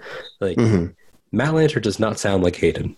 No. But he sounds like Anakin. Yes. And Rupert Friend doesn't sound like Jason. That's what's important. Yeah. People forget that. Yes. That this is the whole Anthony and Gruber thing. Right. Where it's like, you can sound like Harrison, but can you be Han? And Alden Ehrenreich was Han. He was Han. Right? Like, doesn't have sound like Harrison. Yeah. So yeah, that's what's so cool about it. And I love this. I think Rupert Friend takes like this like haughtier like register with him. Yeah. And I think that's just so funny, especially because he has a cape like in live action. Yes, right? Cape and his pants are puffy. Yeah. It's funny and it's good. And he does a little mouth snarl, the little yeah. And he's high society. He gets so stabbed in this episode, and that's another like, oh my god, what are you doing? And then so you're trying to process Anakin Skywalker. Well, watch Obi process it. Inquisitor dies, supposedly. They run off onto this hauler. They leave, and poor little Leia's like, Ben, like, yeah, you good? And then the hard cut that sent the place roaring. Oh my god! Never has an image that we've seen before felt so new and worse. Yeah. Like it's one of the weirdest applause lines I've ever experienced because it's not good, right? Like we're celebrating obviously the return of Hayden, the introduction of Darth Vader into the story as fans, but when you bring it back and you watch it, it is pure horror to see his face like that and his eyes like that. And in the back with the mask and all that, like there's nothing celebratory about it, which is what is so wild. And it's got that, again, to Natalie Holt's credit, which plays into the 3rd episode as well. She doesn't play with your Imperial March that much. No. She gives this new, very raw, like 2-note exchange for Darth Vader. And there's something about it that's just so mean and sinister, and I think is just a perfect way to tell you this is how he's gonna be in this series. Yeah, I agree. I was just before we move on from this episode, I looked up Flea's character's name. It's Vect Nokru. So shout out to Vect. You died at the hand of the helicopter saber. But yes, I agree with everything you just said. I mean, that 2 notes, those tones, the way that this is a Vader. I mean, people have said like, oh, Rogue One is Prime Vader, and it is. Like, he's been at it at that point for a long, long time. But this is sort of, he's still metaphorically on fire. Like, this is the Vader that scares me. Rogue One, no. Yeah. Rogue One is more like he knows, it's almost like he knows who he is kind of thing. He's cracking the be careful not to choke on your aspirations, right? Yeah, like he's so solidified in the job that Vader by the time of Rogue One probably never even considers for a second that he might still be in there somewhere. Anakin. This is Anakin. Yeah, I've learned how to walk. I've learned how to do this again with my body, but we see it. I mean, we're about to talk about episode 3, but this is the guy that's like, first chance I get, I'm lighting your ass on fire. Like, it's personal. Nothing in Rogue One is personal. No, and it shouldn't be. It's not an insult. Right. No, it's just scene. That point of the story. Yeah. And what his role is in that story.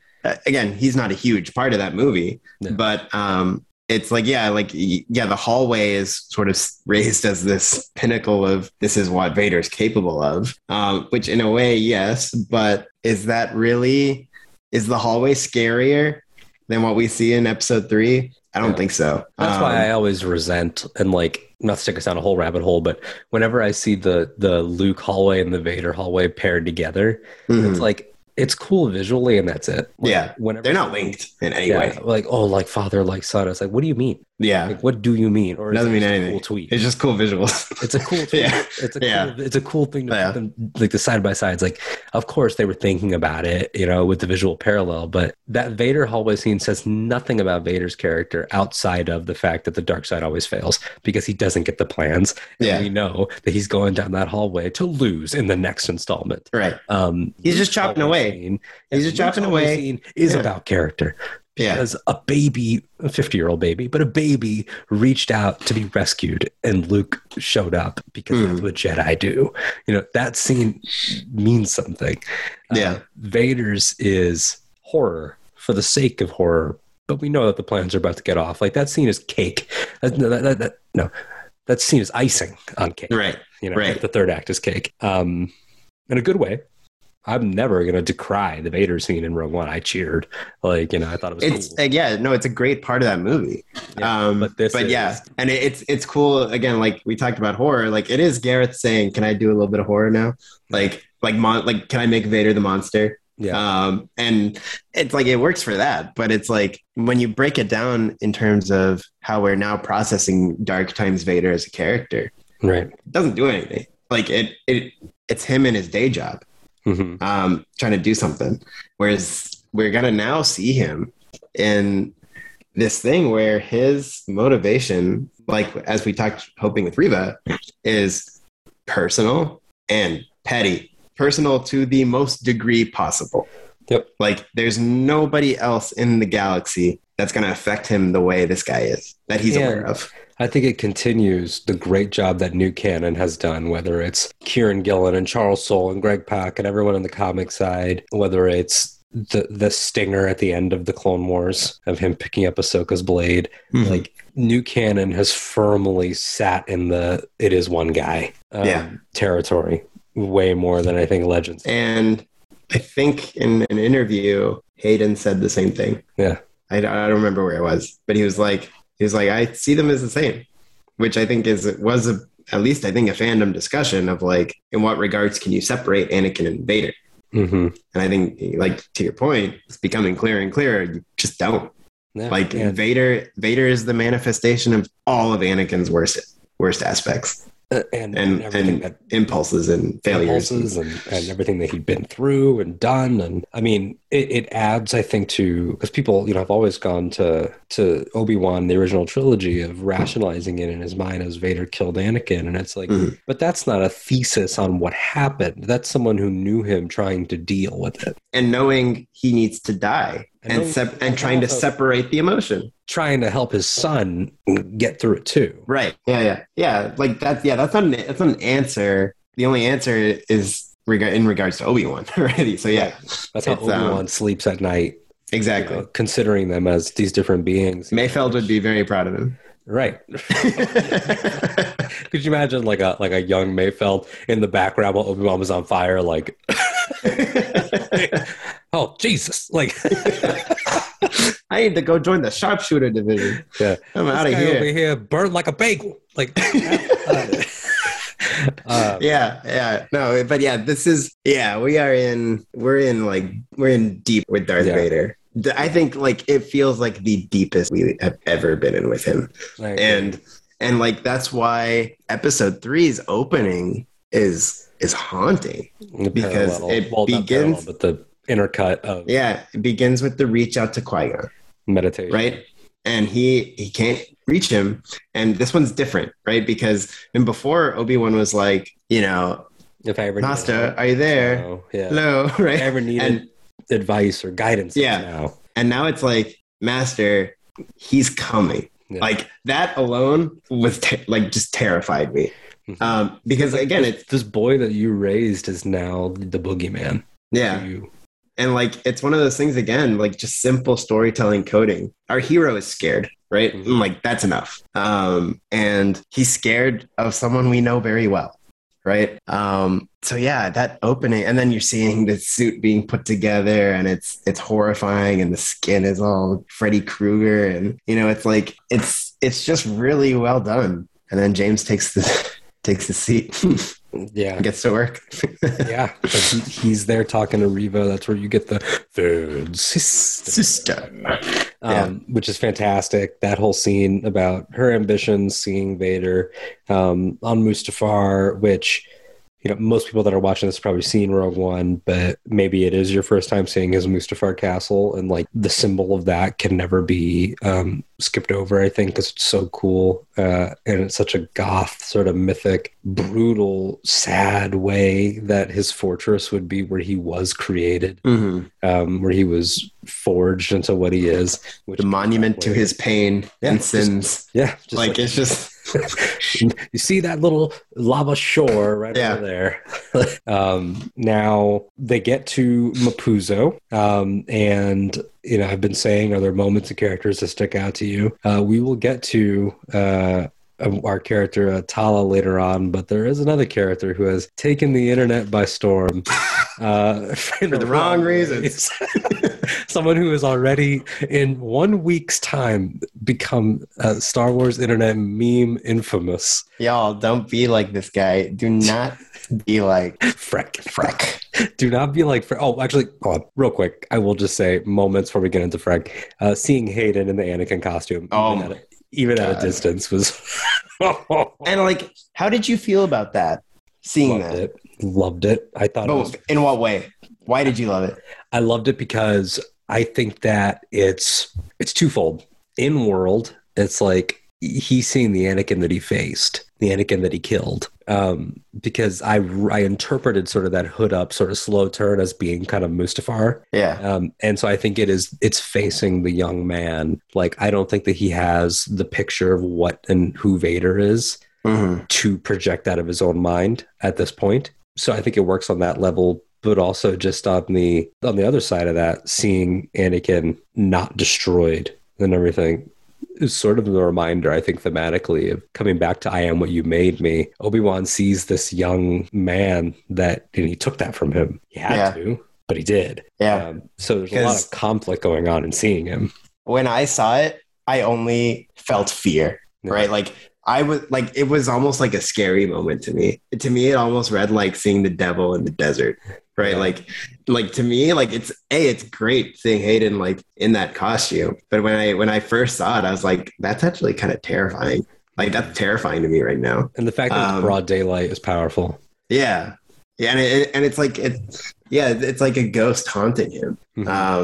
So it's again, it's weird. It's kind of how I felt about the end, where it's like of episode 2, where it's like there's this thing that we're like really happy to see. When I look at it in terms of the story, it's not making me happy. No, right? Yeah, you're 100% right. Like in story, like getting in Obi-Wan's head, everything that I just said, but on top of that, the way Ewan plays it, the way it's directed and shot, it kind of goes kind of Dutch angle on Ewan's head. Yeah. And it kind of turns, and you can tell that this is sort of out of body for a second. Like, people online have said, like, oh, the Anakin Mirage. And it's like, well, mirages happen to people in the real world. This is more than a mirage. Like, it's guilt being manifested through the Force. It's fear being manifested through the Force. And it is, like you said, I love that you brought up, like, it is like the devil in the desert. Like, it makes me think of, like, not that it's similar to Midsommar, but part of what Ari Aster was aiming for with Midsommar was it's easy to do horror in the dark. Like, to do horror in the daytime and to do it all bright. And it's like, even here, open space around us, little girl next to you, supposedly heading toward a safe haven meetup of some kind, and you still can't escape what you just found out. Extremely powerful. So then Obi-Wan, of course, is letting his anxieties out on Leia with the people are not all good and everything, but he can't really deter her optimism, especially not after the speech, which I did touch on earlier, but he does the whole, he says, like, that's not how it works with the Force. And he gives her the explanation of... They share a really nice moment in fixing Lola. fixes Lola, and then that's another thing from episode 2, right? Where she's like, no, she's broken. He's like, good. Like, she's not gonna make any noise. And then she's like sad, and now he fixed it for her. Yeah, it's gross. So yeah, it's just, again, it's more like, am I watching this? Like, am I watching these two like talk to each other? I love that so much. And I love, obviously, the connections to prequel Obi-Wan of like, he's not anti-droid, but he definitely does not treat them with the most respect. Right. Not like Anakin does, surely. Like, remember in Clone Wars, there's like at least 2 occasions where Obi-Wan's like, well, R2 was great, but I guess he's gone now. Like, yeah. You didn't wipe his memory. Yeah. That whole arc. Yeah. Fantastic. But him just doing the, what does the Force feel like? Well, have you ever been afraid of the dark? Yes. How does it feel when you turn on the light? I feel safe. And he's like, well, it feels like that. Knowing that it was saving her from falling to her death that made him feel that safety is really, really sweet. Yeah. Even if it is fleeting, because, her real dad is looming over everything. So now we flash to Frank. Is this Leia's first unequivocal L? Yeah. Yeah. And again, it's a good give and take though, right? Children, like she's trying to see the good. Right. And that's the thing, right? Like, you can't have Leia constantly undermining Obi-Wan, right? Like, you have to teach the lesson back to her. Has to teach the lesson. And also, he needs to see, like, she needs to be wrong to learn, but she needs to do it because he needs to remember to choose optimism sometimes. It's a really good way in which the paradox of each other is pushing them into the same place, right? Like, it's gonna be, does not advocate for badass cynicism. Like, it wants you to choose friendship. It wants you to believe that people can be better. It wants you to look to the stranger and ask for help and come together, different kinds of people. So you see this mole man, he's pretty all right. It's Zach Braff. Come on. You look at his bumper sticker. He's literally like, Zach Braff showed up. He was like, hey, what's up? And then he's got a Trump sticker on his truck, right? That's exactly what it was like. And then Obi-Wan's like, okay. And like, it seems workable. And then he stops and picks up a bunch of bootlickers. A bunch of again, just because the farmers from Tall is now like a meme. It's so funny. At least in here. Shout out to Leia, the way she just nailed all that. She's like, I'm Luma. This is my father, Orden. We're farmers from Tall. And she's just so perfect. Oh, you know what one of my favorite lines with them is now remember, you're my daughter and you don't talk. I can't talk or I choose not to. You don't talk. Yeah. It's so good. And then, Obi-Wan doesn't want to get in. And then she's like, come on, father, we walked enough. it's like she's such a princess and also smart. And it's just like, dude, you got no chance when she's on it. Oh, like, not at all.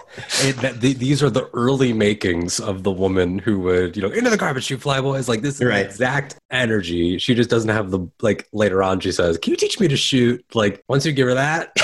Oh my God. Leia, baby. Yeah. Yeah.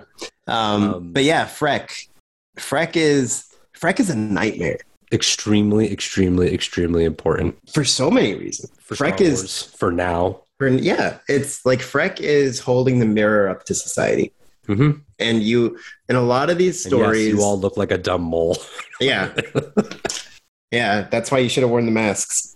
But it's like, you always sit here in these kind of stories with Star Wars or whatever. And when there's a bad thing in charge, and it's always like, well, how did that happen? Right? Like, how was this allowed to happen? You look at recent struggles with democracy around the world, and you want to say, how is that happening? And it's happening because there are a lot of Frecks in the world. And I forgot who it was. It's someone with Disney. Someone connected with Disney. It's like Bruce Wright, I think. It was Bruce Wright. Yeah, I'll pull it. He summarized it perfectly, where it was like, Freck has watched his planet be taken apart by the Empire. Obi-Wan has that great line about it. Yeah, he's watched the neighbors be taken away. He's watched all this happen, and he's chosen to make friends with the stormtroopers and make that flag is homemade on his truck. And he's chosen order. at the cost of his home.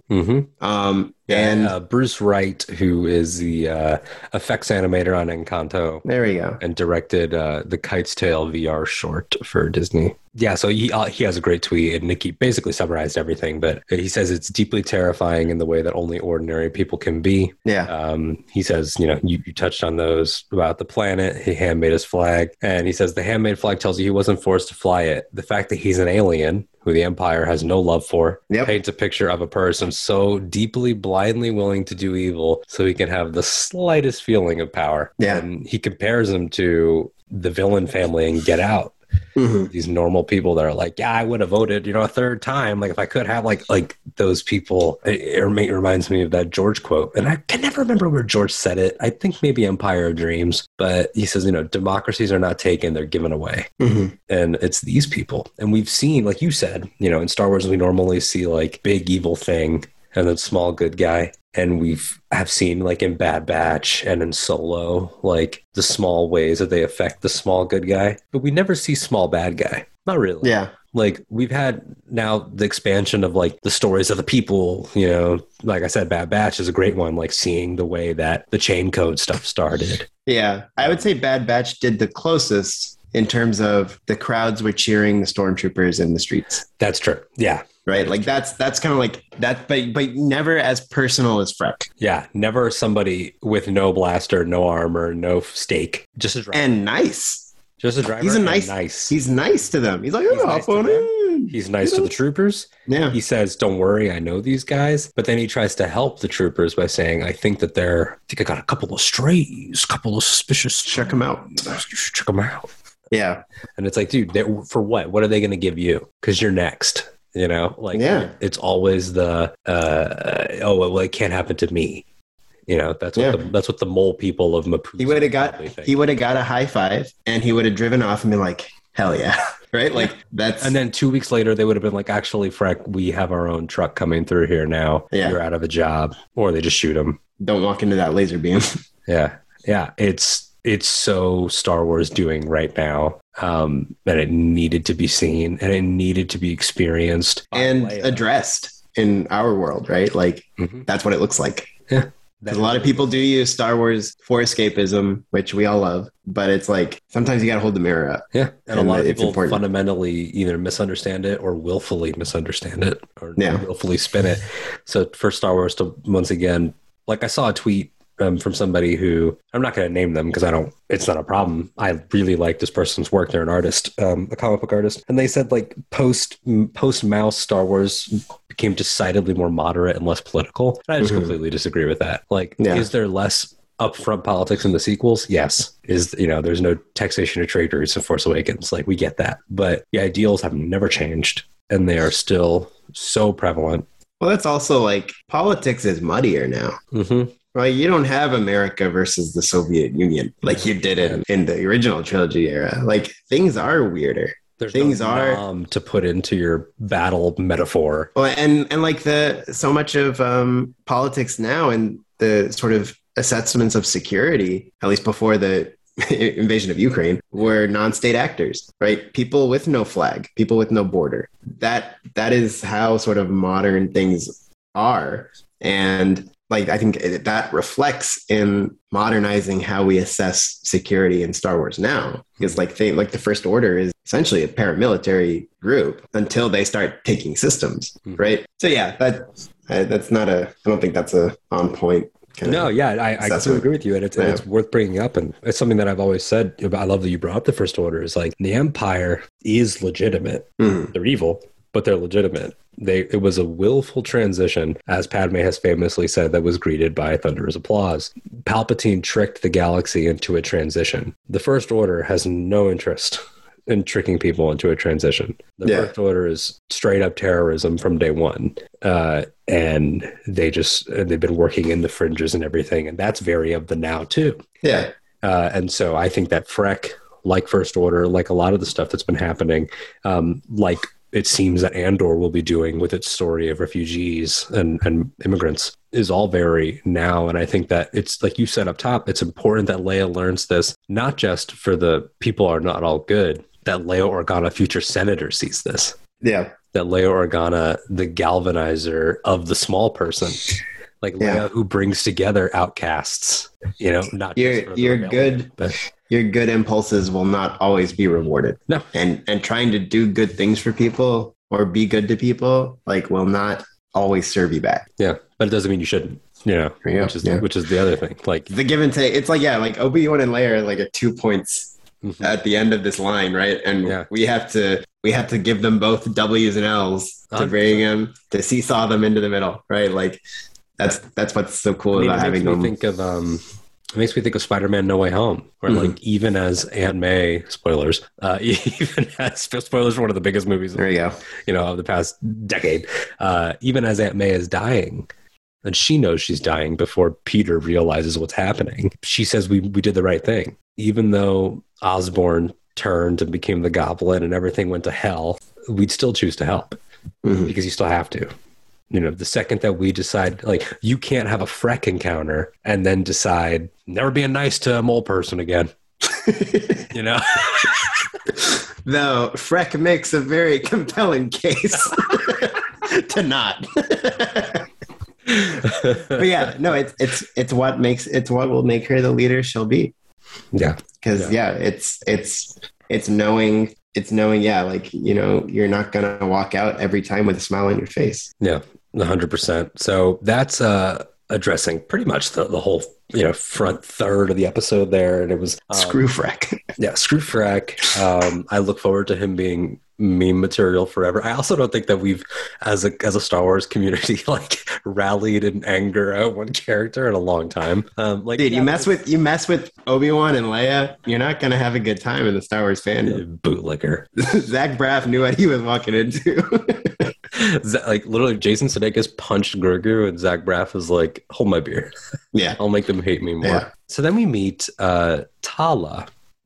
Played by Indira Varma, who we both know and love from Game of Thrones. Wonderful actress. Wonderful. Has one of the best reactionary screams that I've ever heard. It's still burned into my brain from Game of Thrones. I think that this character is delightful. And I was so pleased at this twist. Me too.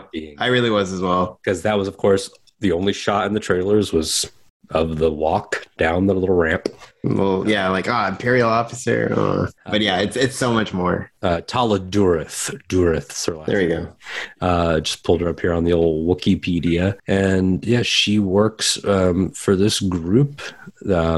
She says some people call it the Path, and they are essentially a network of Jedi safe houses, and safe houses for any Force sensitive. She mentions the Force sensitive kids and stuff too, but a Jedi have come through that she did serve for the Empire, that's not BS, but quickly realized what they were and got out and says, I made mistakes. Obi-Wan says, we all made mistakes. And I just thought that, and Ned B, her droid Ned B, the Lord, I thought that they were breaths of fresh air and so great for this particular story. It was a really good twist on where we thought she was going to be as a character. And then, it just opened up again, this idea of, is it so hard to imagine you've got friends? Like it's again, just, bringing it home that, the galaxy's in a bad place right now, but there are still people willing to do the fight. And it felt very Sam's speech in Two Towers, right? Like there's good in this world, and you got to keep going. And I think that it really picks Obi-Wan up when he's in that room. And I mean, he sees Quinlan's name, and we know from Clone Wars they have, a bit of a, like they sort of have that banter with each other, like this idea of past experience, right? Like he's not just some dude across the hall, like they've been on things. And I think there's good comedy between like Obi-Wan and Cody about like, we're working with Master Voss.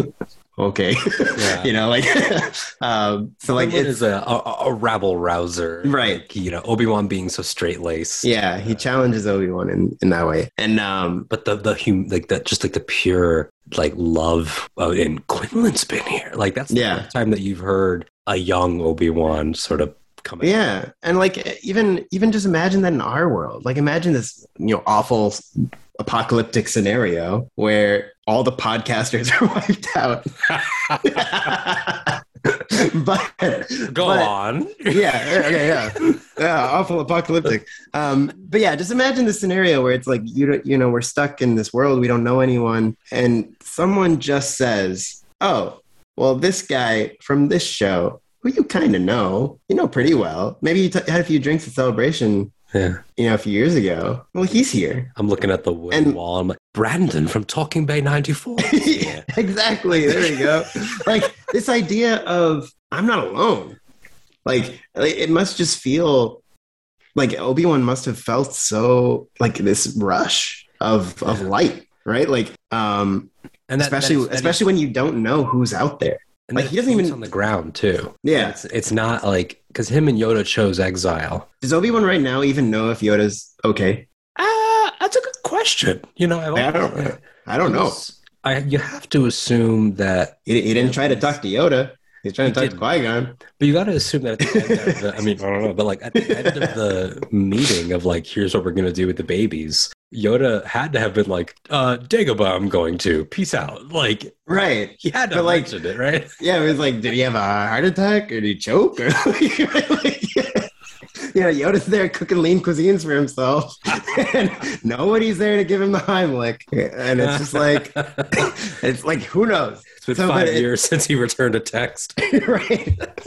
So, it's just like this thing of like, I think Obi-Wan never, he didn't know who was left outside of probably Yoda. And, it must have just been like this incredible thing to see somebody and they're okay and they're doing stuff. Like to connect it to, I was going to save it for the end, but it's like relevant here. Like my favorite moment of this entire episode is when they're on Freck's truck and it's the conversation about family. Mm-hmm. You knew her, didn't you? My real mom. And he kind of sidesteps that one. Like, I don't need to talk about this. Like, it's just a story. And then, are you my real dad? And it's like, okay, we have to talk about this. Yeah. Which is, he says, which he handles really well. Beautifully. When he said, I wish I could say I was, but no, I'm not. And then, I'm not even a real Organa has been her problem.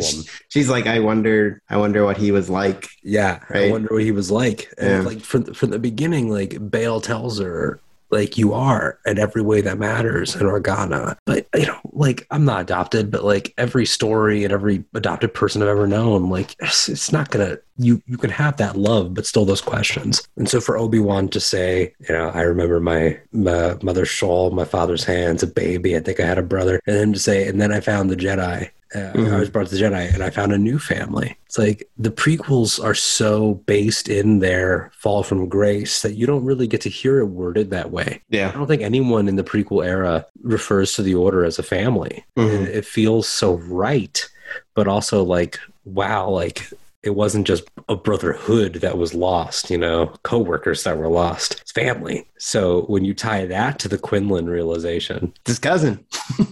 yeah. Essentially, it's like, thank God, like the family lives, not just Jedi. And the fact that she says like Quinlan is helping younglings through. Yeah, felt right. Felt good. And just again, as fellow High Republic fans, and to shout out to any listening High Republic fans, they put up for light and life in there in the carvings. Like that is just that's that Lucasfilm synergy going. That was Burryaga. Burryaga lives. Hey, he could physically live that long. He could. So. You can't say no. You can't say no. Yeah. But yeah, so I loved all that path stuff. I think Indira Varma, she's a great actress. That whole performance is very compelling and it gives another face to a different side of the rebellion, right? Mm-hmm. The rebellion, as we continue to learn, and stuff like Bad Batch and with people like Enfys Nest and the Cloud Riders, rebellion is not always capital R, the Rebel Alliance. Right. Eventually, a lot of those cells will unify. And that's the point of a lot of the main arc in Rebels, but not always. Saw doesn't become part of that. We don't know if Enfys does or not, but to add different faces, like we are rebelling in our way, and our way is to help these Jedi change their identities, these Force-sensitive kids not become what we, the viewer, know they become. Yeah. Because Leia asks what happens to them, and she says, we don't know. And it's like, oh, we know. You're either becoming an Inquisitor or you're going to become Exegol juice. You're going to be Exegol goo, which has never been confirmed, but come on. Yeah. Like Palps is working already. No, it's great because it is like, again, just these it's the story of rebels, right? It's why the first episode is Spark of Rebellion. Mhm. It starts small and it starts with people just doing what they can. Yeah. So yeah, it's a beautiful scene. It's nice to see after all this time of teasing Indira Varma in the Imperial outfit, knowing she's actually one of the good guys. So yeah, it's exciting, and then it was going pretty well until someone shows up. So, more Dutch angles and Ewan in Invisible Pain, and then Vader shows up, and this is straight up personal horror show. It's awful. Like it is awful to watch. You can perceive the moment that he confirms that Obi's there, because he showed up obviously because of the probe, but when he confirms that he is near enough to be affected by this, music cuts out for a second. Hayden does a classic little Vader turn, a little all body turn, because Vader's helmet does not have a neck turn capability. Right. And then he's like, well, you're going to die, grabs some innocent guy, and then another person runs out, snaps his neck. Like, it just becomes all these people are on you. Vader doesn't need to give a villain speech because he knows Obi-Wan gets it. All this blood in the town is on your hands, Obi-Wan. Just like Nari in the first episode.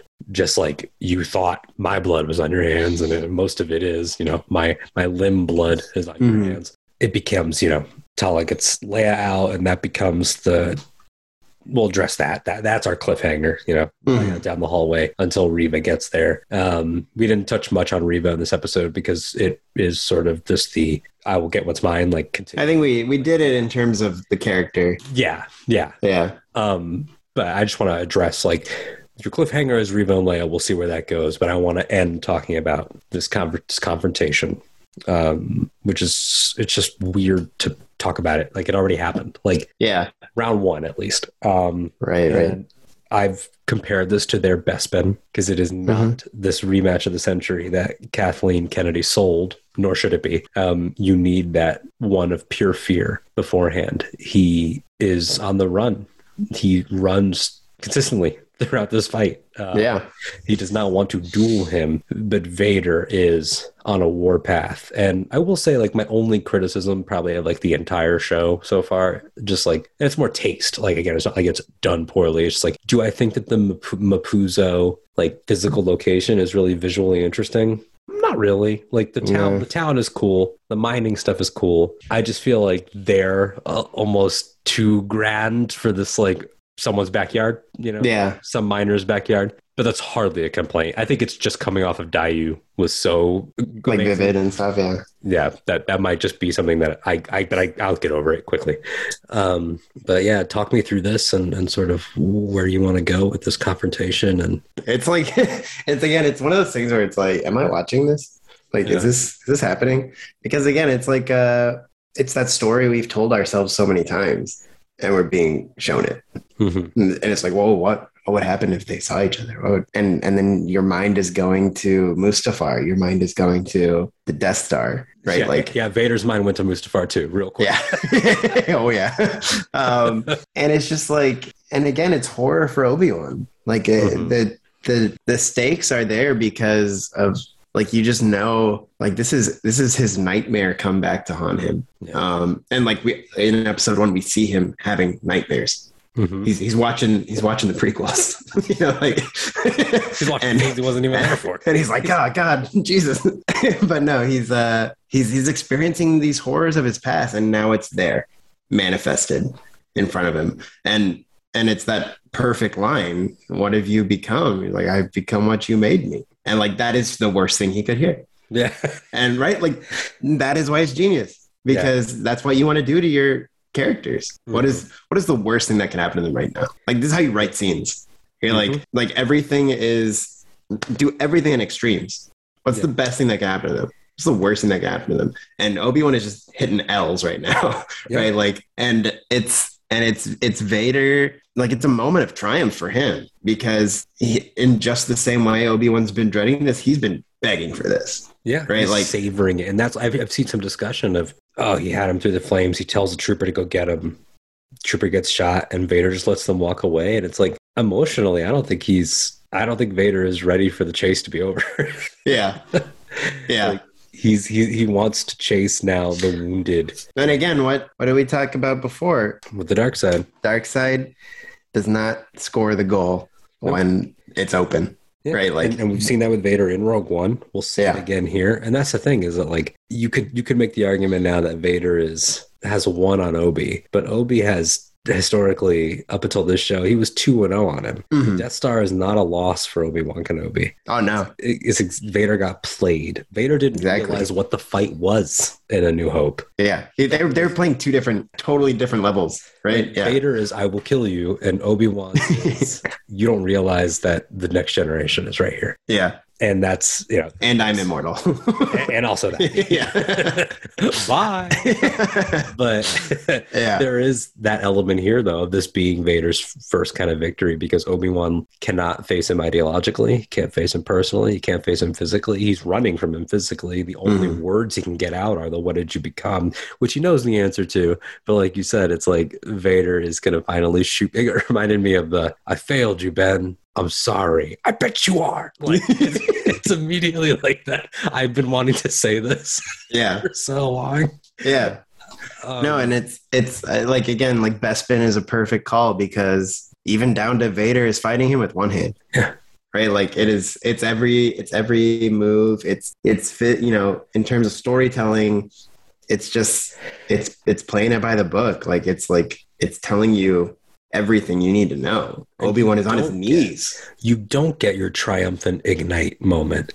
No, it's fear. Any shows of the Force. He ignites it, quickly on a turn. Right. To the point where it almost takes you aback as a viewer, and you're like, oh my God, it's on. Because there's nothing triumphant about this. I love those shots of like the first person where it's just like the blade, and it's scary because he could be anywhere. And like even Vader's first swing comes from behind. Yeah. Right. And again, Bespin, Vader loves a jump scare, right? Still got that Skywalker flair.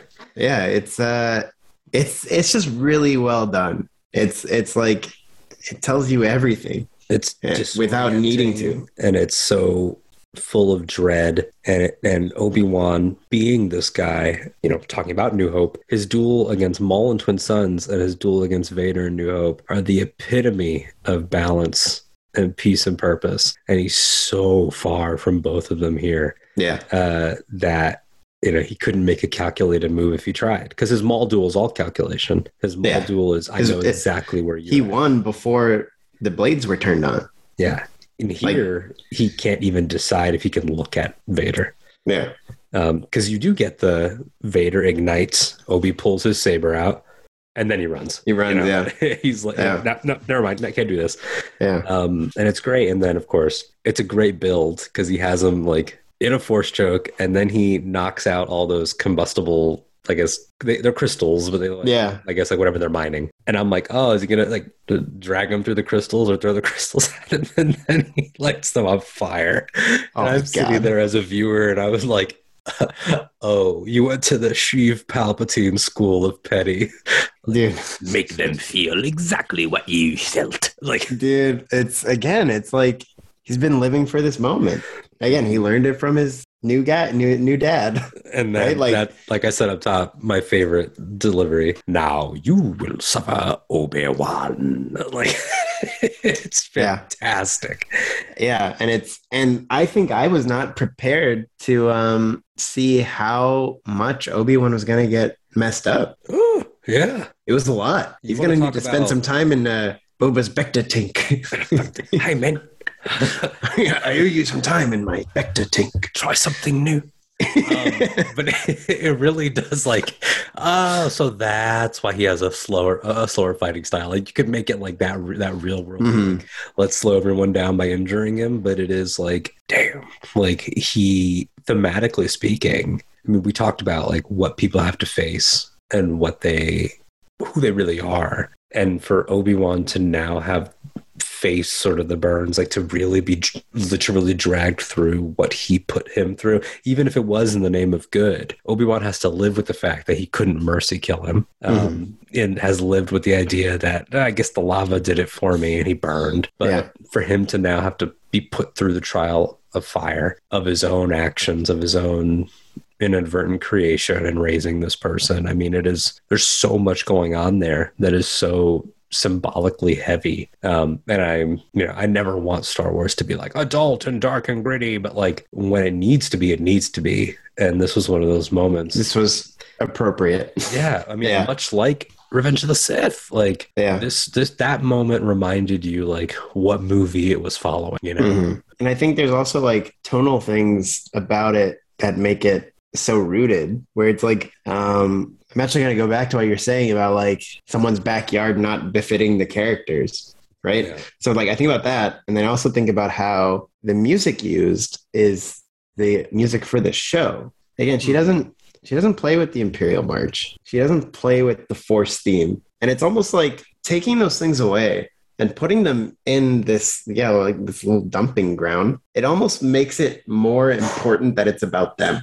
Right? Like, like I almost think like not having the Imperial March, or if the Imperial March was there, you think about the Empire, you think about Vader, the big boss. But when you take it away and you just give that 2-note, rampage thing that she gives him, it almost just, to me, like centers it on the fact that this is a broken man who's out for vengeance. Right. And like, there's something about just rooting it in these two guys and divorcing it from Star Wars wider. Like, I don't know if there's a point in there, but it just feels like, it's so hyper focused on it's Obi-Wan and Vader, right? Like, and that's it.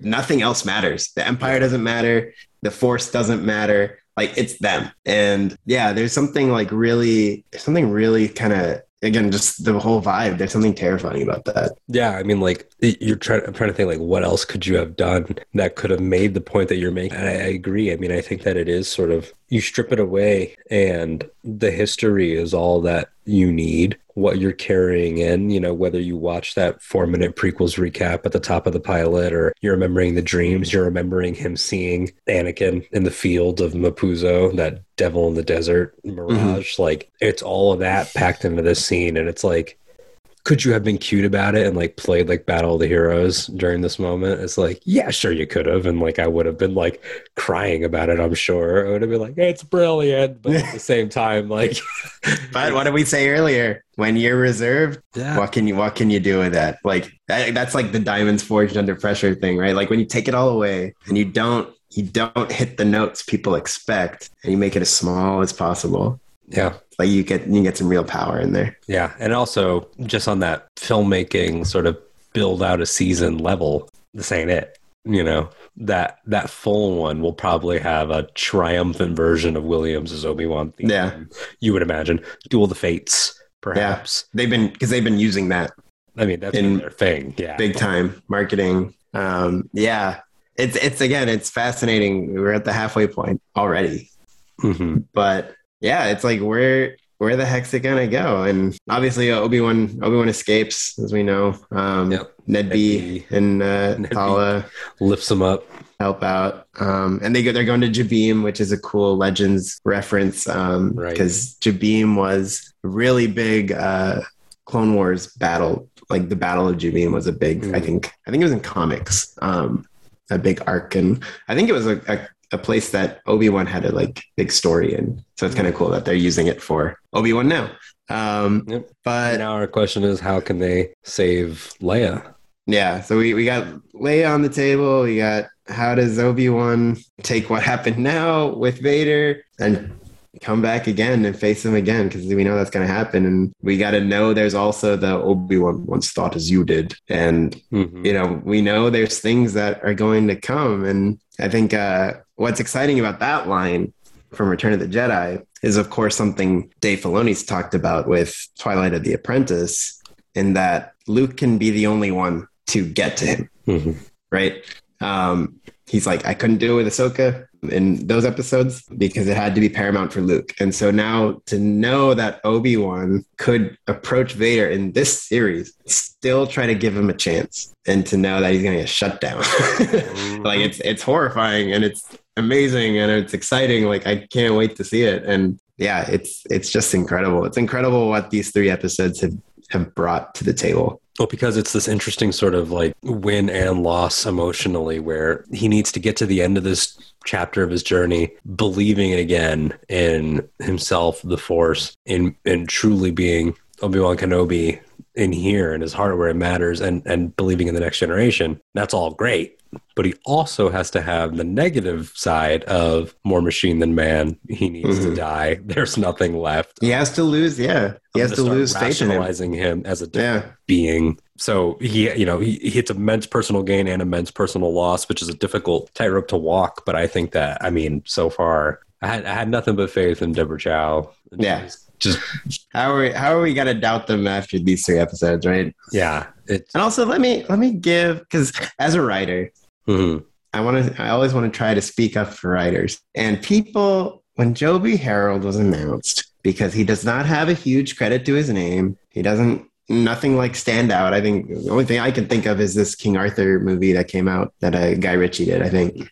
And people were like, oh my God, we traded the writer of Drive for Joby Harold. And I was like, okay, but shout out to Joby. He's taken these ideas that have been there before, and he's given some really great episodes, and seems like in interviews just so dedicated. And it's just proof of you can't just throw someone's filmography, especially a writer. I think director is different, but writers you can't.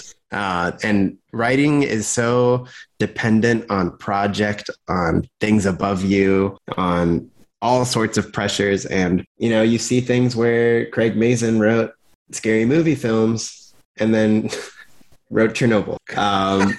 That's the best one. Our Star Wars fam, Chris Terrio, had Dawn of Justice and then won an Oscar for Argo, right? Like, it's all these things, you can't just base a writer off of what they've done. So I want to give that shout out to Joby, but he appears to be doing a great job with guiding the series so far. Hell yeah. The themes first, the characters first. This has been some of the best character-driven Star Wars, I think. This episode, our discussion just now, the episode we just did, ended up being very long, and that was us reining it in. That was us not breaking down these episodes as in-depth as we maybe could have. This was a 1 through 3 catch-up. Now, people that are listening, we will do 4, 5, 6 as their own episodes. I'll see who's going to be on for those. There you go. But this has been so awesome, so great. Is there anything else that you could think of that you want to bring up before we get out of here about any Obi-Wan Kenobi so far? I'm sure the minute we hang up, I'm going to say, dang it, why didn't I say that? But right now, I feel like we had a really good comprehensive talk. I'm so thrilled for all these cast members, especially Ewan and Hayden. And I'll put Joel Edgerton in there too. Bonnie Peace is, I think, in here somewhere. She's not really featured yet. But again, it's like, to have these prequel actors go through the experience of the prequels, go through the, largely online critical, not great experience of the prequels, because people our age were not writing reviews online.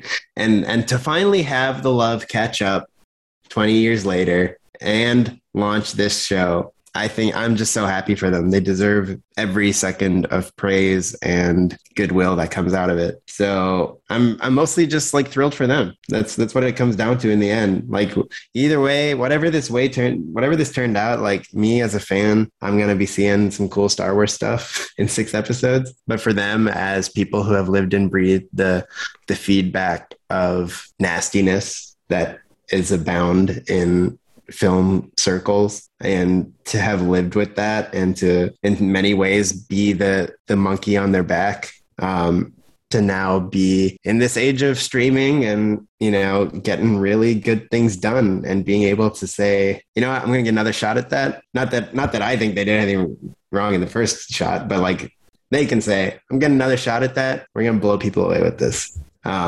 So that's that's super cool for them. And I'm sure there's a million things I still want to say about Obi-Wan and Leia and Bail Organa and Jimmy Smith. And, like, I'm sure there's a million things. But for now, since this is a long episode, I'm just going to say I'm happy for the cast. Yeah, I'm right there with you. I think it's just an incredible moment of returning and of things being better down the road because you waited for the right people to grow up, like you indicated, which is trusted in the Force. Kind of what Obi-Wan is going through here, where he has the next generation sassing him right next to him on this journey. But it's that girl in particular who will become the woman and the mother and the general and all these things that tie it all together to the bitter end. Like, he's protecting not just the other twin, but he's protecting Han's wife. He's protecting Ben's mom. He's protecting Rey's master. He's protecting, the senator, the future resistance leader. Like, that is one point I do want to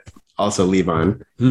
The discussion between Bail and Leia about you are everything and Organa is. Imagine her teaching that same principle, not in the same words, but same principle to Rey, and Rey to claim who she is. Right? Man. Right? That's cool, huh?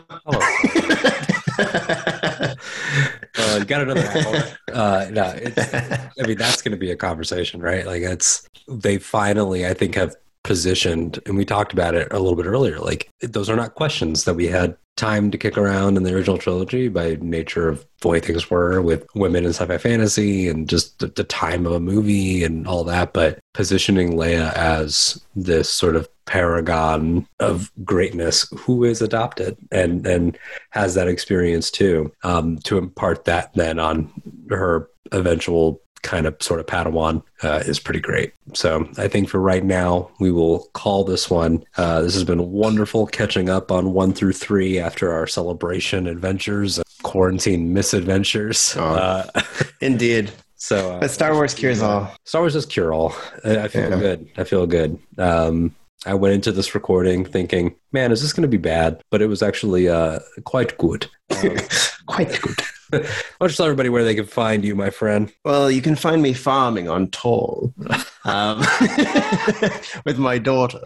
But you can find me on Twitter at Naquicius, NAQYCIOUS. You can listen to the Imperial Senate podcast at Imp Senate Pod. We just recorded our sort of come down off celebration, a little bit of Kenobi talk as well. Kenobi/celebration episode. And then a Pure Chaos episode recorded live at Celebration. So those will be out on the feed soon enough. And then you can follow the One and Done Film Club at the letter N Done Show. It's where myself and Alden and our friend Reed watch the movies and talk about them at the same time. And it's a great little project we got going. Can't wait to get back into that when the time comes. And then, of course, Rewatch Between Worlds, which you will find on this very feed, the Octo Radio feed, where Alden and I are watching Rebels and watching the Rebels recons and having a darn good time doing that. That's right. We're in the middle of, not even in the middle, we're toward the end of season 1 now of Star Wars Rebels. It's been a great time, and that show is so much fun to revisit. And so much of my experience with this, obviously, is connected to Rebels, and we mentioned Twin Suns a few times, and we'll get there eventually. Rebels Rewatch is a joy to do. That's right here on this feed. You don't have to subscribe anywhere else. You also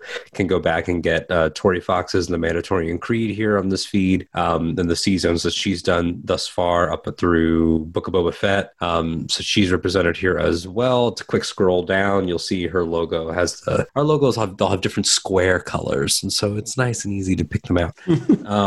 And then as for me personally, you can find me at that Alden Diaz, ThatAldenDiaz on Twitter and Instagram. And then you mentioned One and Done Film Club. As for Octo Radio, everywhere on socials, it's AHCHTO Radio, Twitter, Instagram, Facebook, all that good stuff. We're on all your podcast platforms. If you want to leave a review, that'd be great. It goes a long way toward supporting the show and helping the algorithms. Scroll down at the description to find links for the Amidala Initiative benefiting Equality Texas, at Amidala Helps on Twitter, raising money in the wake of anti-trans legislation, anti-trans efforts from people out there who do not represent the values of the stories things that we love and hold dear and the values that we need in the world. So everyone there in the Amidala Initiative, it's just like started with 77 people or creators in the Star Wars community. It's grown to, I think, well over 100 at this point. People raising money. Check that out. I have some other stuff linked down below, like about Blackout Star Wars Eclipse and things like that. So check that out.